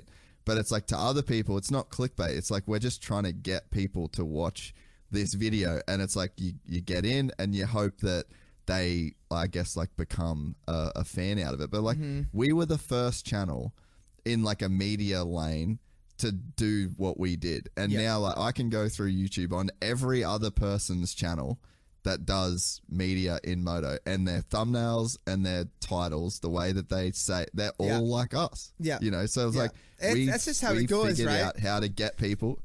I'm not mad at it. Yeah. Like I think it's good. Yeah, you know, it works because there's a certain way that you have to operate. Yeah, what you do works, and it's like anything. Like it's like anything, even in racing. If someone's dominating races and he's fucking eating shit for breakfast, dude, I'm gonna go eat some shit for breakfast too. You know what I mean? So if you see something that works, everyone's gonna catch on to it. You know, so yeah, it's just funny, the whole YouTube thing, but it's something cool and another way to make money, right? Yeah, and do you think about like when you retire what you're gonna do, or like have you been able to make enough investments and like be smart enough over your career to where like you're probably gonna be all right and you're not gonna have to like go and fucking do kitchens with your dad, or like have you thought much about that? Because that's one thing about the YouTube stuff is that like, dude, I'm a fucking peanut. If I can make money out of like the sport, then surely you know, like there's like longevity in it. But have you given much thought about that shit? Yeah, it kind of crosses my mind here and there, but it's tough. Like, what's that next step after racing? It's hard. It's all I've known, you know, my whole life. So I don't know. I don't really know what exactly I want to do. It'd be cool to kind of be still riding, be an ambassador, you know, and have companies that I'm still getting paid by that. But I've been really smart with my money throughout my whole career and with investments. And my mom's been really on top of that ever since I was a rookie. I've been really smart with that. So I'm pretty good on that. Like, I don't have to stress it too hard. But, you know, when you retire, the first thing that, like, I see a lot of retired guys do is do nothing. And I think sometimes that's the worst because their brains start to go crazy and they don't know what's next. And I just think, I don't know. You got to keep doing something. You got to keep moving or you'll get depressed. And you see a lot of boxers and celebrities, basketball players, they retire, then they just kind of lose the plot and become alcoholics, this and that. Like, you got to have goals still. And whether I kind of like what Nick Way has, like, he has 3 writers that listen to him, and he's got a good program and he coaches them, you know, and he's still training and keeping fit, and he's still involved in the sport, and he's still achieving goals. Like, if they win, I'm sure that feels great for him, right? It's that, I think that's cool, but it would have to be the right writers for me, because you don't want, I would never want to coach a guy that doesn't put the effort in, or, you know, like all the guys that Nick has, like, they listen to him and they do what they're told and they work good as a team. And that's like something that I think would be cool. Not too many guys, just like 2 or 3. But that's something I've thought about. But like I said, you don't want to have some writer that's moaning and complaining and doesn't want to do the work and doesn't have that drive. So that's one thing. Or I don't know what else. I could always do writing schools. I think AJ Catanzaro does really well off his. He promotes it well. Yeah, he's murdering it. And you know, if we did writing camps, would be cool as well. Who knows? I have little Ewan. He'll be growing up by that time, and we'll see what he's up to. So I haven't fully made a decision of what I would like to do or whatever, but I still like to have the freedom. I would never do a 9 to 5 or something crazy like that. Like, I've saved my money really well, but I still want to keep busy for sure, because that's what keeps you going. You know, that it's like my dad. My dad's never stopped. He's always on the go. Like he's just a workhorse. And I feel like at his age, like, the minute you stop, pull the reins in, and you just flop on the couch, you're going downhill. That my dad's. Yeah. Oh man, I think he's 64, maybe 65. I think he's 65. Yeah. And he don't stop. Like, in the summertime, he made me get rid of my landscapers, and he made me get rid of my pool guy, because they weren't doing a good job, and he wanted to do it because they're not fucking doing it right. So he's out there in the blistering heat, 100 degrees, and I'm like, fuck, Dad, it's too hot for you to do this. Like, I can't do it because I'm training and riding all day. But he loves it. He's out there sweating, weed whacking, doing my lawn, doing my pool. And that's just what keeps him going. That's exercise. He's moving and still going. You know what I mean? So at the same time, I'm like, Dad, I can get someone to do this. He's like, no, I don't like the way they're doing it. You know, he's just typical Scotsman. But, you know, like I said, he's always moving, always on the go. The minute you stop and you just, I think that's the minute your health goes downhill. Yeah, dude. No, I completely agree.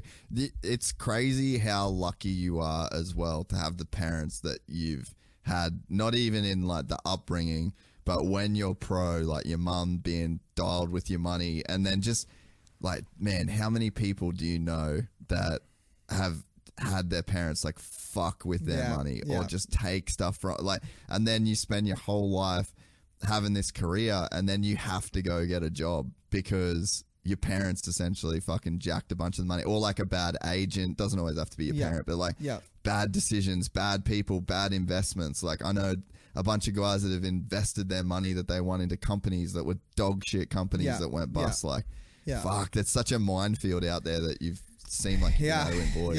No, it's like I said, it's important to have the right people around you. You know, my mom and dad, like my mom's always like, I've always been a mommy's boy, right? So like I used to tell my mom everything. Like there's nothing that she didn't know, right? But my dad, I'd always keep away because he would just always fucking get pissed off or whatever.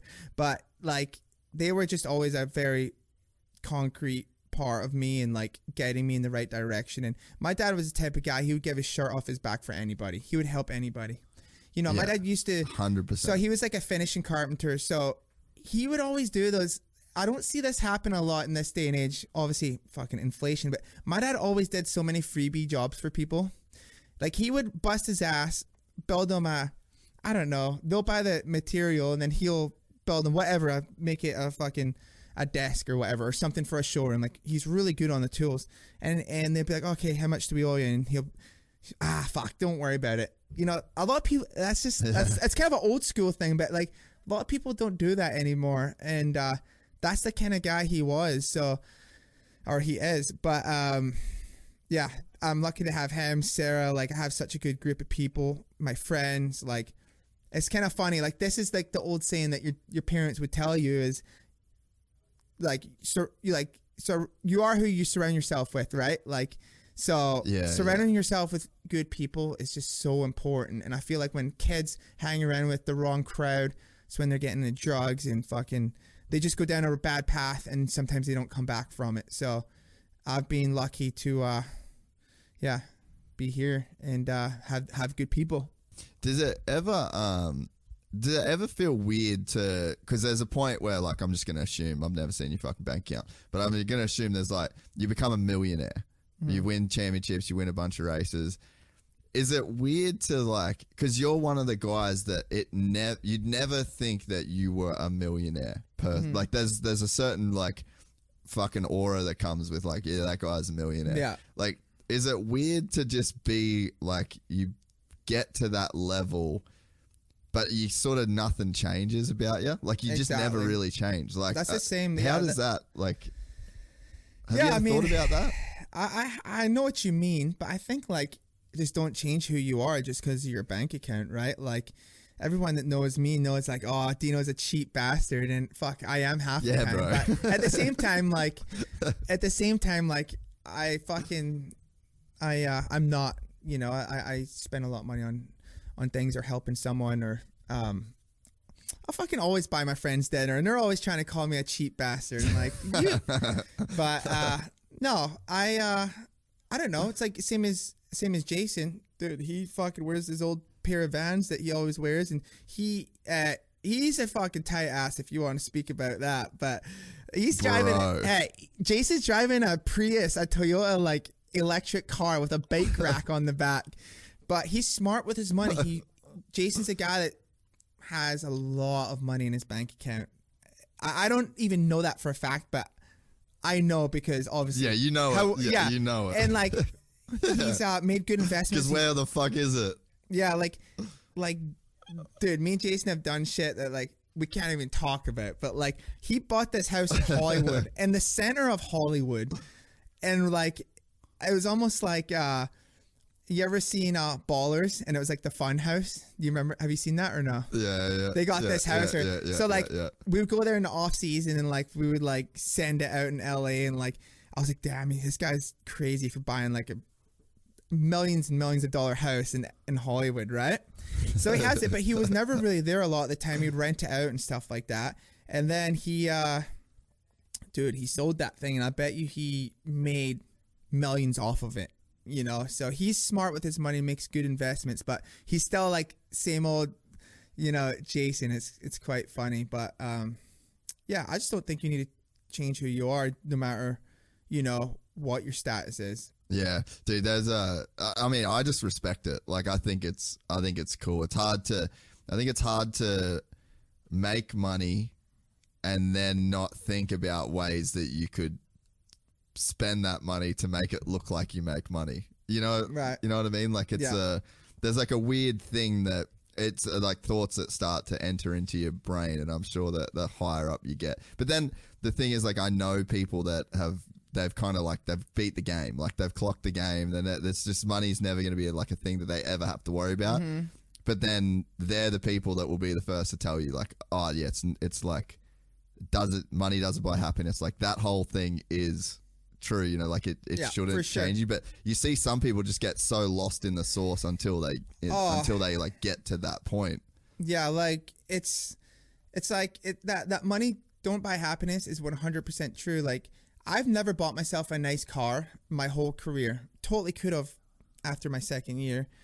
Just never really cared that much. And I was like, I I always got a free truck from either Tulip Escondido or Paradise Chevy. Yeah. So we were having the kid, and Sarah drove a 2008 Nissan Altima. Fucking roof is caved in. Like, she was like out in the privateer sticks, dude. So I was like, all right, we're going to get a nice car, right? And so I spent a lot of money on this car, a nice Mercedes, and way more than I expected to pay. And I got the car. Nothing's changed. You know, I'm not like super stoked that I have the car. Like, I still like feel the same. Like, now I see the car and I still I'm driving a Toyota Tacoma that Tulip Escondido gave me, and I'm just as happy driving the Tacoma than I am driving the Mercedes. Like, dude, the Mercedes is nice. Like, fuck, it's got every switch and everything in there. There's too much going on. There's like massagers in the seats and shit, and I'm like, listen, I'm just as happy driving the Tacoma though. Like, it gets me from A to B, and like, I just think, I don't know, I'm happy whether I had the car or not. You know what I mean? Yeah. It's just cool to watch. I think it's like fairly common in moto. Like, I think it's because people come from such like humble beginnings, but it's always cool to watch. Like, but that being said, I have seen other guys that it hasn't been like that, you know, and that ended up really fucking shit up. But I remember having dinner with Jason one night in Claremont, and it was when he first went on Alden. I'm pretty sure, fuck, it would have been maybe. It was like first 450 year, I'm pretty sure. Like the first time he went to Alden's. Mm-hmm. Was it? Yeah, okay. So we're there, we went out to dinner, and we were at his place, and I was like, how long have you been here for? And he's like, oh, like 5 months or something. And like everything was propped up on boxes. Oh, like, yeah. And literally a mattress on the floor. There was no furniture. Yeah. There was like no furniture anywhere. Everything was like a box, a TV on a box. He's like, bro, why the fuck would I buy a stand for the TV when it comes in a box that it can stand on? Yeah. And like, the craziest thing though, dude, is we went out and we're at this, I don't know why, we just started talking about money for some reason. And I was with Wes, and it was like me, Wes, and Ando. And then we just got deep talking about money, and Ando fucking laid out his entire career, bro. He's like, I'm going to win. He's like, I've made this much money so far. I've got this invested. I got this invested. I got this invested. I'm going to win he's like, I know for sure I'll win a Supercross championship. And then he's like, when I win that money, I'm putting it here. And then he goes, then I'll have like X many years on my career. And then he goes, and then I'm going to be a test rider, and I'm just going to make my 40 grand a year, and then I'll just spend my 40. Like, he just fully mapped out his whole career. And then he ends up winning the Super. Like, he did everything that he said he was going to do too. I was blown away, and then double blown away again the night that he won the title. I was like, this motherfucker's just on some different shit. Yeah. Oh, it's funny.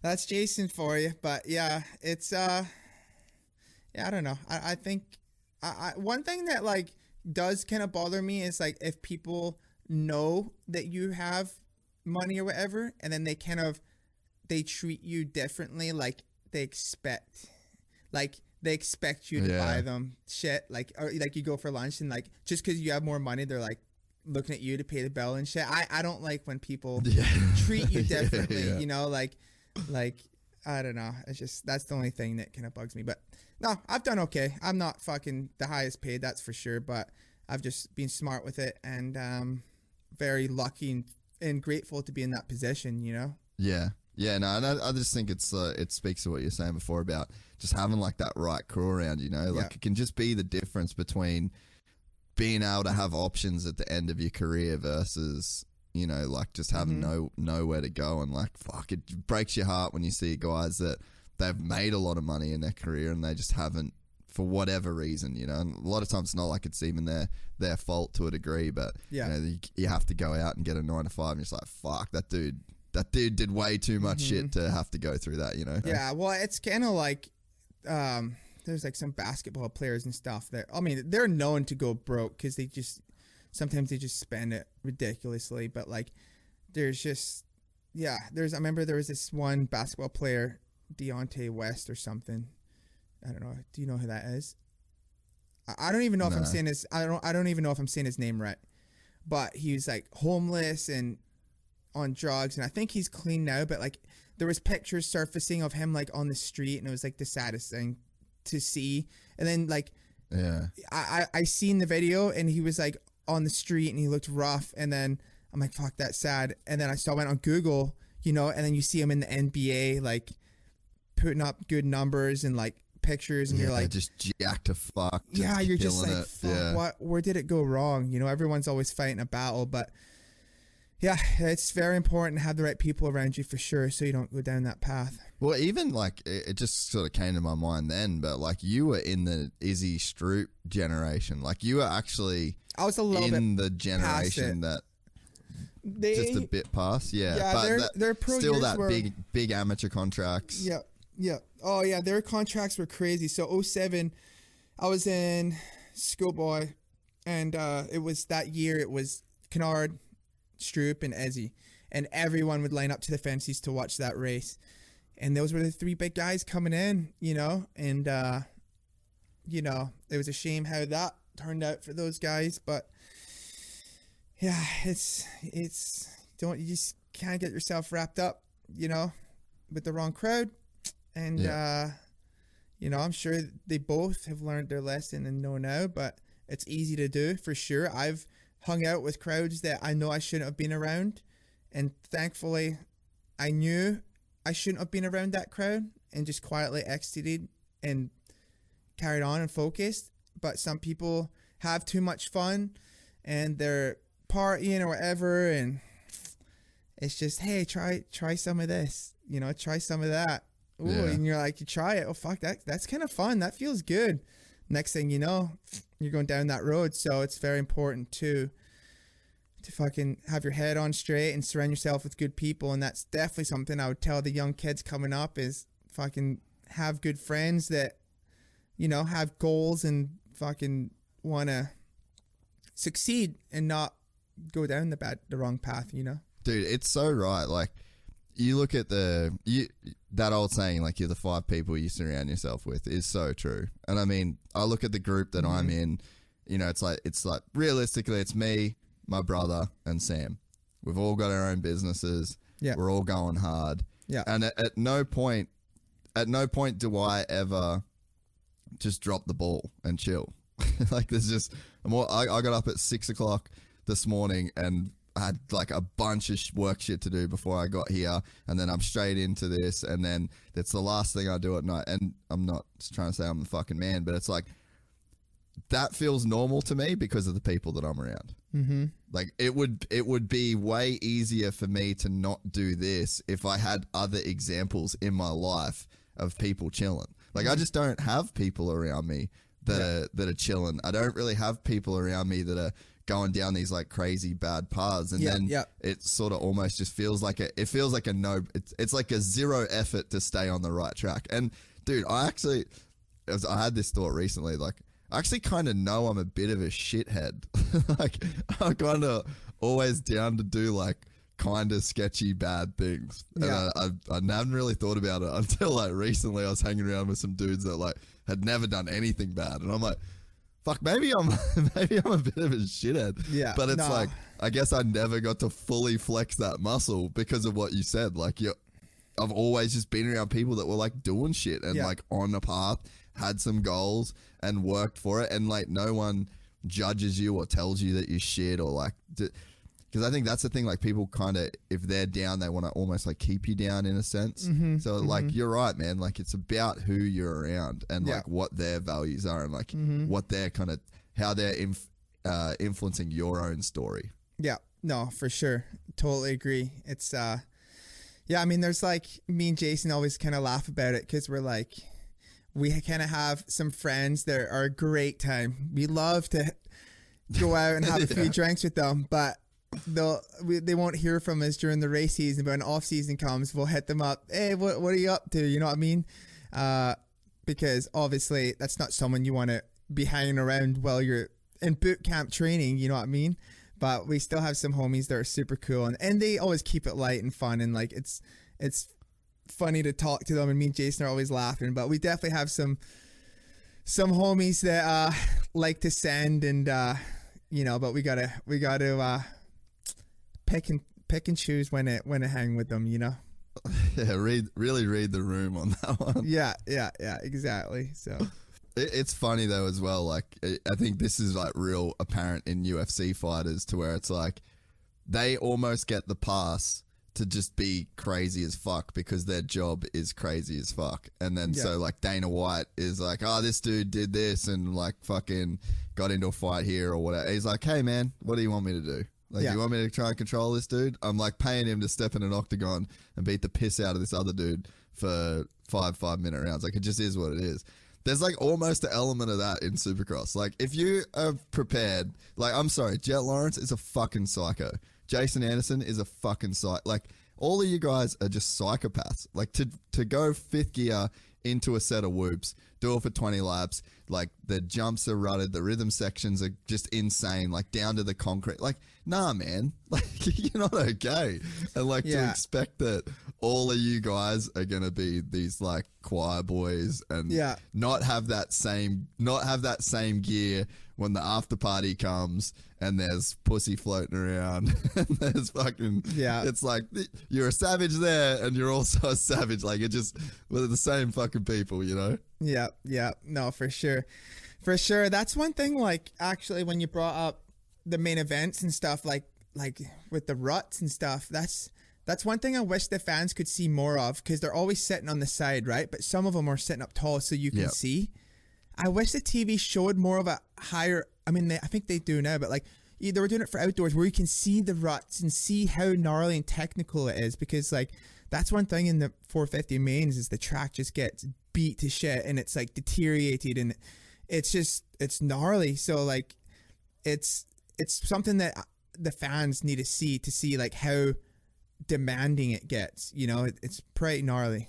Dude, oh man, I completely agree. Like, I even said a few months ago, it's Casey Stoner's idea actually. Like, he fully believes that we should make like a Supercross specific tire that's like maybe it's not one brand makes it, so it's like a spec tire, but it's like you've got the knobbies on the middle of the tire can only be X amount high. You've got to have X amount of knobbies on the tire itself, and they can't be more than a certain distance apart. And then maybe like the side knobs, you can have whatever. But the tracks now, it seems like they're getting so much gnarlier than they ever did before. And like, that's the thing where you don't want to nerf Supercross to where it's like you're rolling around and it's not gnarly. Like, it's kind of got to be gnarly, and it always will be gnarly. But there's got to be, it's like the same thing with the training thing. It's like, all right, there's got to be a point where it's like, this is semi-safe for people to do, especially when you're asking them to do it for 17 rounds in a row. Yeah. No, it's like you kind of just brought up a point where I started laughing, was just like the bodies that got stacked in the whoops this year. Like, there was a round at A2 where literally they just needed a conveyor belt straight to the Alpine-Star medic unit. Like, they just had to throw bodies on. There was a line to get on the medic cart, dude. Literally, Jalik was in line. I think Jerry Robin was in line. Like, those Hunter Lawrence A2, those whoops were eating riders up. And me and all the 450 boys are standing at the start line just watching riders grenade like there's fucking landmines on those things. And I'm like, dude, we got to go do 20 minutes of this. They're finishing their minute. We got 20 minutes to go through these things. Like, the tracks was like, the whoops were so gnarly this year. And like, I'll just never forget that race where like Joliet crashed, Jerry Robin, Moseman, Hunter Lawrence, like, Hunter. Dude, there's so many guys. Like, I don't even know what the medic unit dudes didn't even know what to do. They're like, fuck, which guy? It was not. Luckily, I think everyone stayed they were okay. But like, the whoops were so gnarly this year. Like, Christian was just demolishing everybody in those things. Well, I think A3 was a gnarly set too, because I remember in the I might be wrong. Maybe it was A2 that I was thinking about. All of the Anaheims were gnarly. Well, I remember I was in Bali and I was watching the race with my chick, and she just doesn't know Supercross, not a thing where she comes from, and yeah, so no idea. And going through this race, and she's like, "Why can only two people do that?" and it was Eli and Ando were the only two people that were like actually like skimming the whoops, and she was just, it was so obvious to someone that's never watched a Supercross race that two people were only able to do this one thing, but there's 18 other guys out there, and it's like Jason literally won that race. It was a 5-lap shootout between Jason and Eli to see who was down to send it through the whoops. And it only lasted 5. That race only lasted 5 laps. And Jason had the biggest fucking sack to just go, I'm doing it, I'm doing it, I'm doing it. And then there was just one lap where Eli was like, okay, cool, you win, bro, I'm not doing it. Yeah. Like, there's one part of that that's gangster as fuck that as a fan, you're just like, damn, like, that's a gnarly dude right there. Like, that's the best guy on this night. But then there's also a point where it's like, that's probably not cool. Yeah. No, I raced that race. It was gnarly. I remember Cooper had fallen in the turn before, and I'm behind him. And then he gets up, and he was struggling with the whoops. He just, like, where he was possession, he just went around the whoops. Like, I was going to pass him. And then he went, I'm like, you motherfucker. And then he hops on right in front of me in front of the whoops. I was like, oh, I was pissed. It was funny. But, like, yeah, honestly, that race you're talking about, it was literally for us, it was like, if you were willing to, it was like a 50-50 shot, like if you're going to make it to the end, just because like they were so big, but they got so cupped and edgy.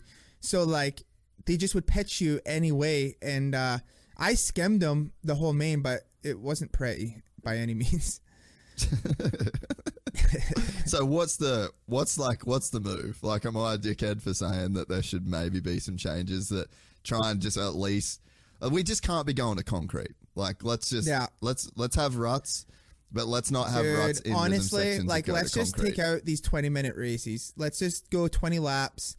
Like, I don't think 20 laps is a lot. I don't think we need to be going close to 30 laps where we're like at 27 or 28.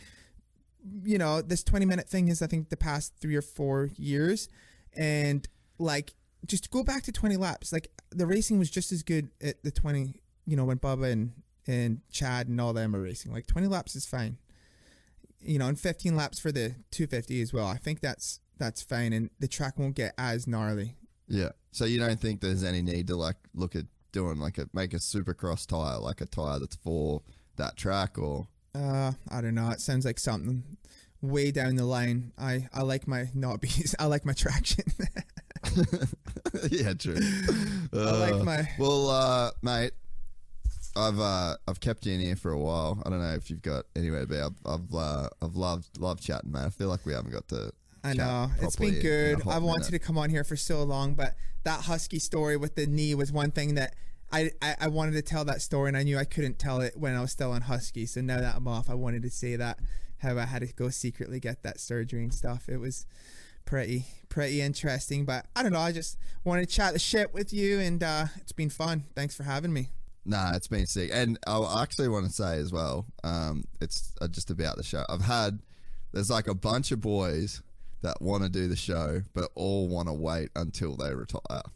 Oh, and really? It's like, it bums me out to a sense, because everyone's like, I love it, I love the show, but I just feel, I don't know what I've done to like get the rep that like you can't come on the show while you've got a fucking factory ride. But I don't know, part of me likes it because I guess you guys want to actually say that what's going on, but in the meantime I'm like, fuck, but I don't want you to retire. Like, I know, why can't I talk exactly. to you while you're still going? Exactly. It's just so easy to piss off the wrong people this day and age. And then it's a lot's changed. A lot's not so much in Supercross. I feel like it's always been kind of hard to speak your mind or say what you want to say because it's just so corporate. But like, even just like in the world with this whole cancel culture shit, and like, you just have to be so careful. You're walking on eggshells now with what you say and what you do. Like, dude, like, if you become super famous, you're done, because they're gonna go on your Twitter or your Facebook and like go back to 2009. Like, I went back on my Instagram like way when I first started it, and I had to delete some shit. I'm like, holy fuck, that would not fly in this day and age. And so like, it's brutal, dude. Like, I don't know where this whole cancel culture, like, it's a gnarly time and age for all this stuff. Like, I can't even believe what it's came to, but like, just now the goal in life is just not to be cancelled, I guess. So it's crazy, dude. It's gnarly though. Like, so I'm not even gonna speak on like what it is that people. I have like people coming after me heavy, dude. Like every couple months, I'll get like an audio note from like a lawyer saying that like they can take all the money that I've got, and it's just like literally, I'll tell you off air, but it's like literally nothing. Like it's the most fucked up thing, but it's like the kind of thing that could actually get some momentum if it ever like you said, you ever like fully blow up. Like it's such a fucking weird. It's to the point where like I'm gonna get, and there's always stuff in the works too. So you know, like you're always kind of playing downfield with different guests and shows and like things. So like, dude, it's literally in my head now of like, all right, I'm gonna hire like a fucking content lawyer that's like fully dialed with all this shit to just go and do exactly what you said. Just like go through everything that's ever been posted, like just pay money to fucking get that shit handled. You know what I mean? Because it's fucking crazy. The shit that people come after me for, I'm like, A, there's a bunch of people in front of me that you'd need to go after first for this to be real. But it's just like, it's fucking crazy, bro. Like people are like, oh, I see how many YouTube followers you've got. I really feel like I could get some good money out of you. We could ruin you. Like, but it's actually hectic the way that it all is now. No, it's insane. It wouldn't even be fun to be like that famous anymore. For one, you couldn't go to places. Two, you got people just out there trying to get you. You know what I mean? They're trying to find anything. They'll fucking hack into your phone, pull up your dick pics. I'm just kidding. Don't expose those ones. Fucking oh shit. But no. Hey, I didn't know I was gonna have a fucking podcast before I was doing that. Yeah, no, it's crazy. But yeah, I'm happy where I'm at. I don't want to be a famous person.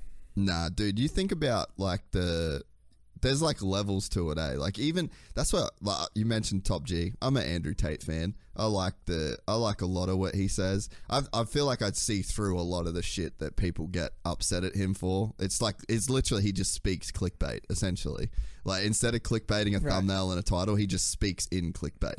But it's like I fucking respect a lot of what he says, but then you see how hard he tried to get that famous, and now he is like insanely famous. But I wonder, if it's worth being that famous even. And I even wonder that with this, like, I'm like, fuck, dude, how big does this show get before it's like weird? And then you go, okay, it's fucking too much. Well, I think Joe Rogan's the only one that really pulled off the whole got cancelled, but pretty much said, no, I don't get fucking cancelled. You know, like everyone loves Joe Rogan, and that was just some people out there trying to get him, you know? And it's like, Joe Rogan, dude, he's like the legend. He's the GOAT. And people just, they're just so dumb. But that's just how it is, you know? They're just always people out there to get you.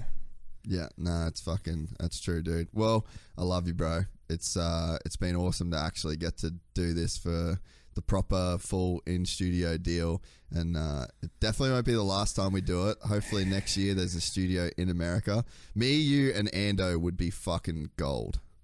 Yeah, we did a little snippet of that at OzX a few years ago, but yeah, that'd be fine. Yeah, that'd be good. You boys are in a different position. We have me and Ando have some stories that like we can't even say on a podcast, like some good just some good shit, but hey, those are gonna have to be for the campfire.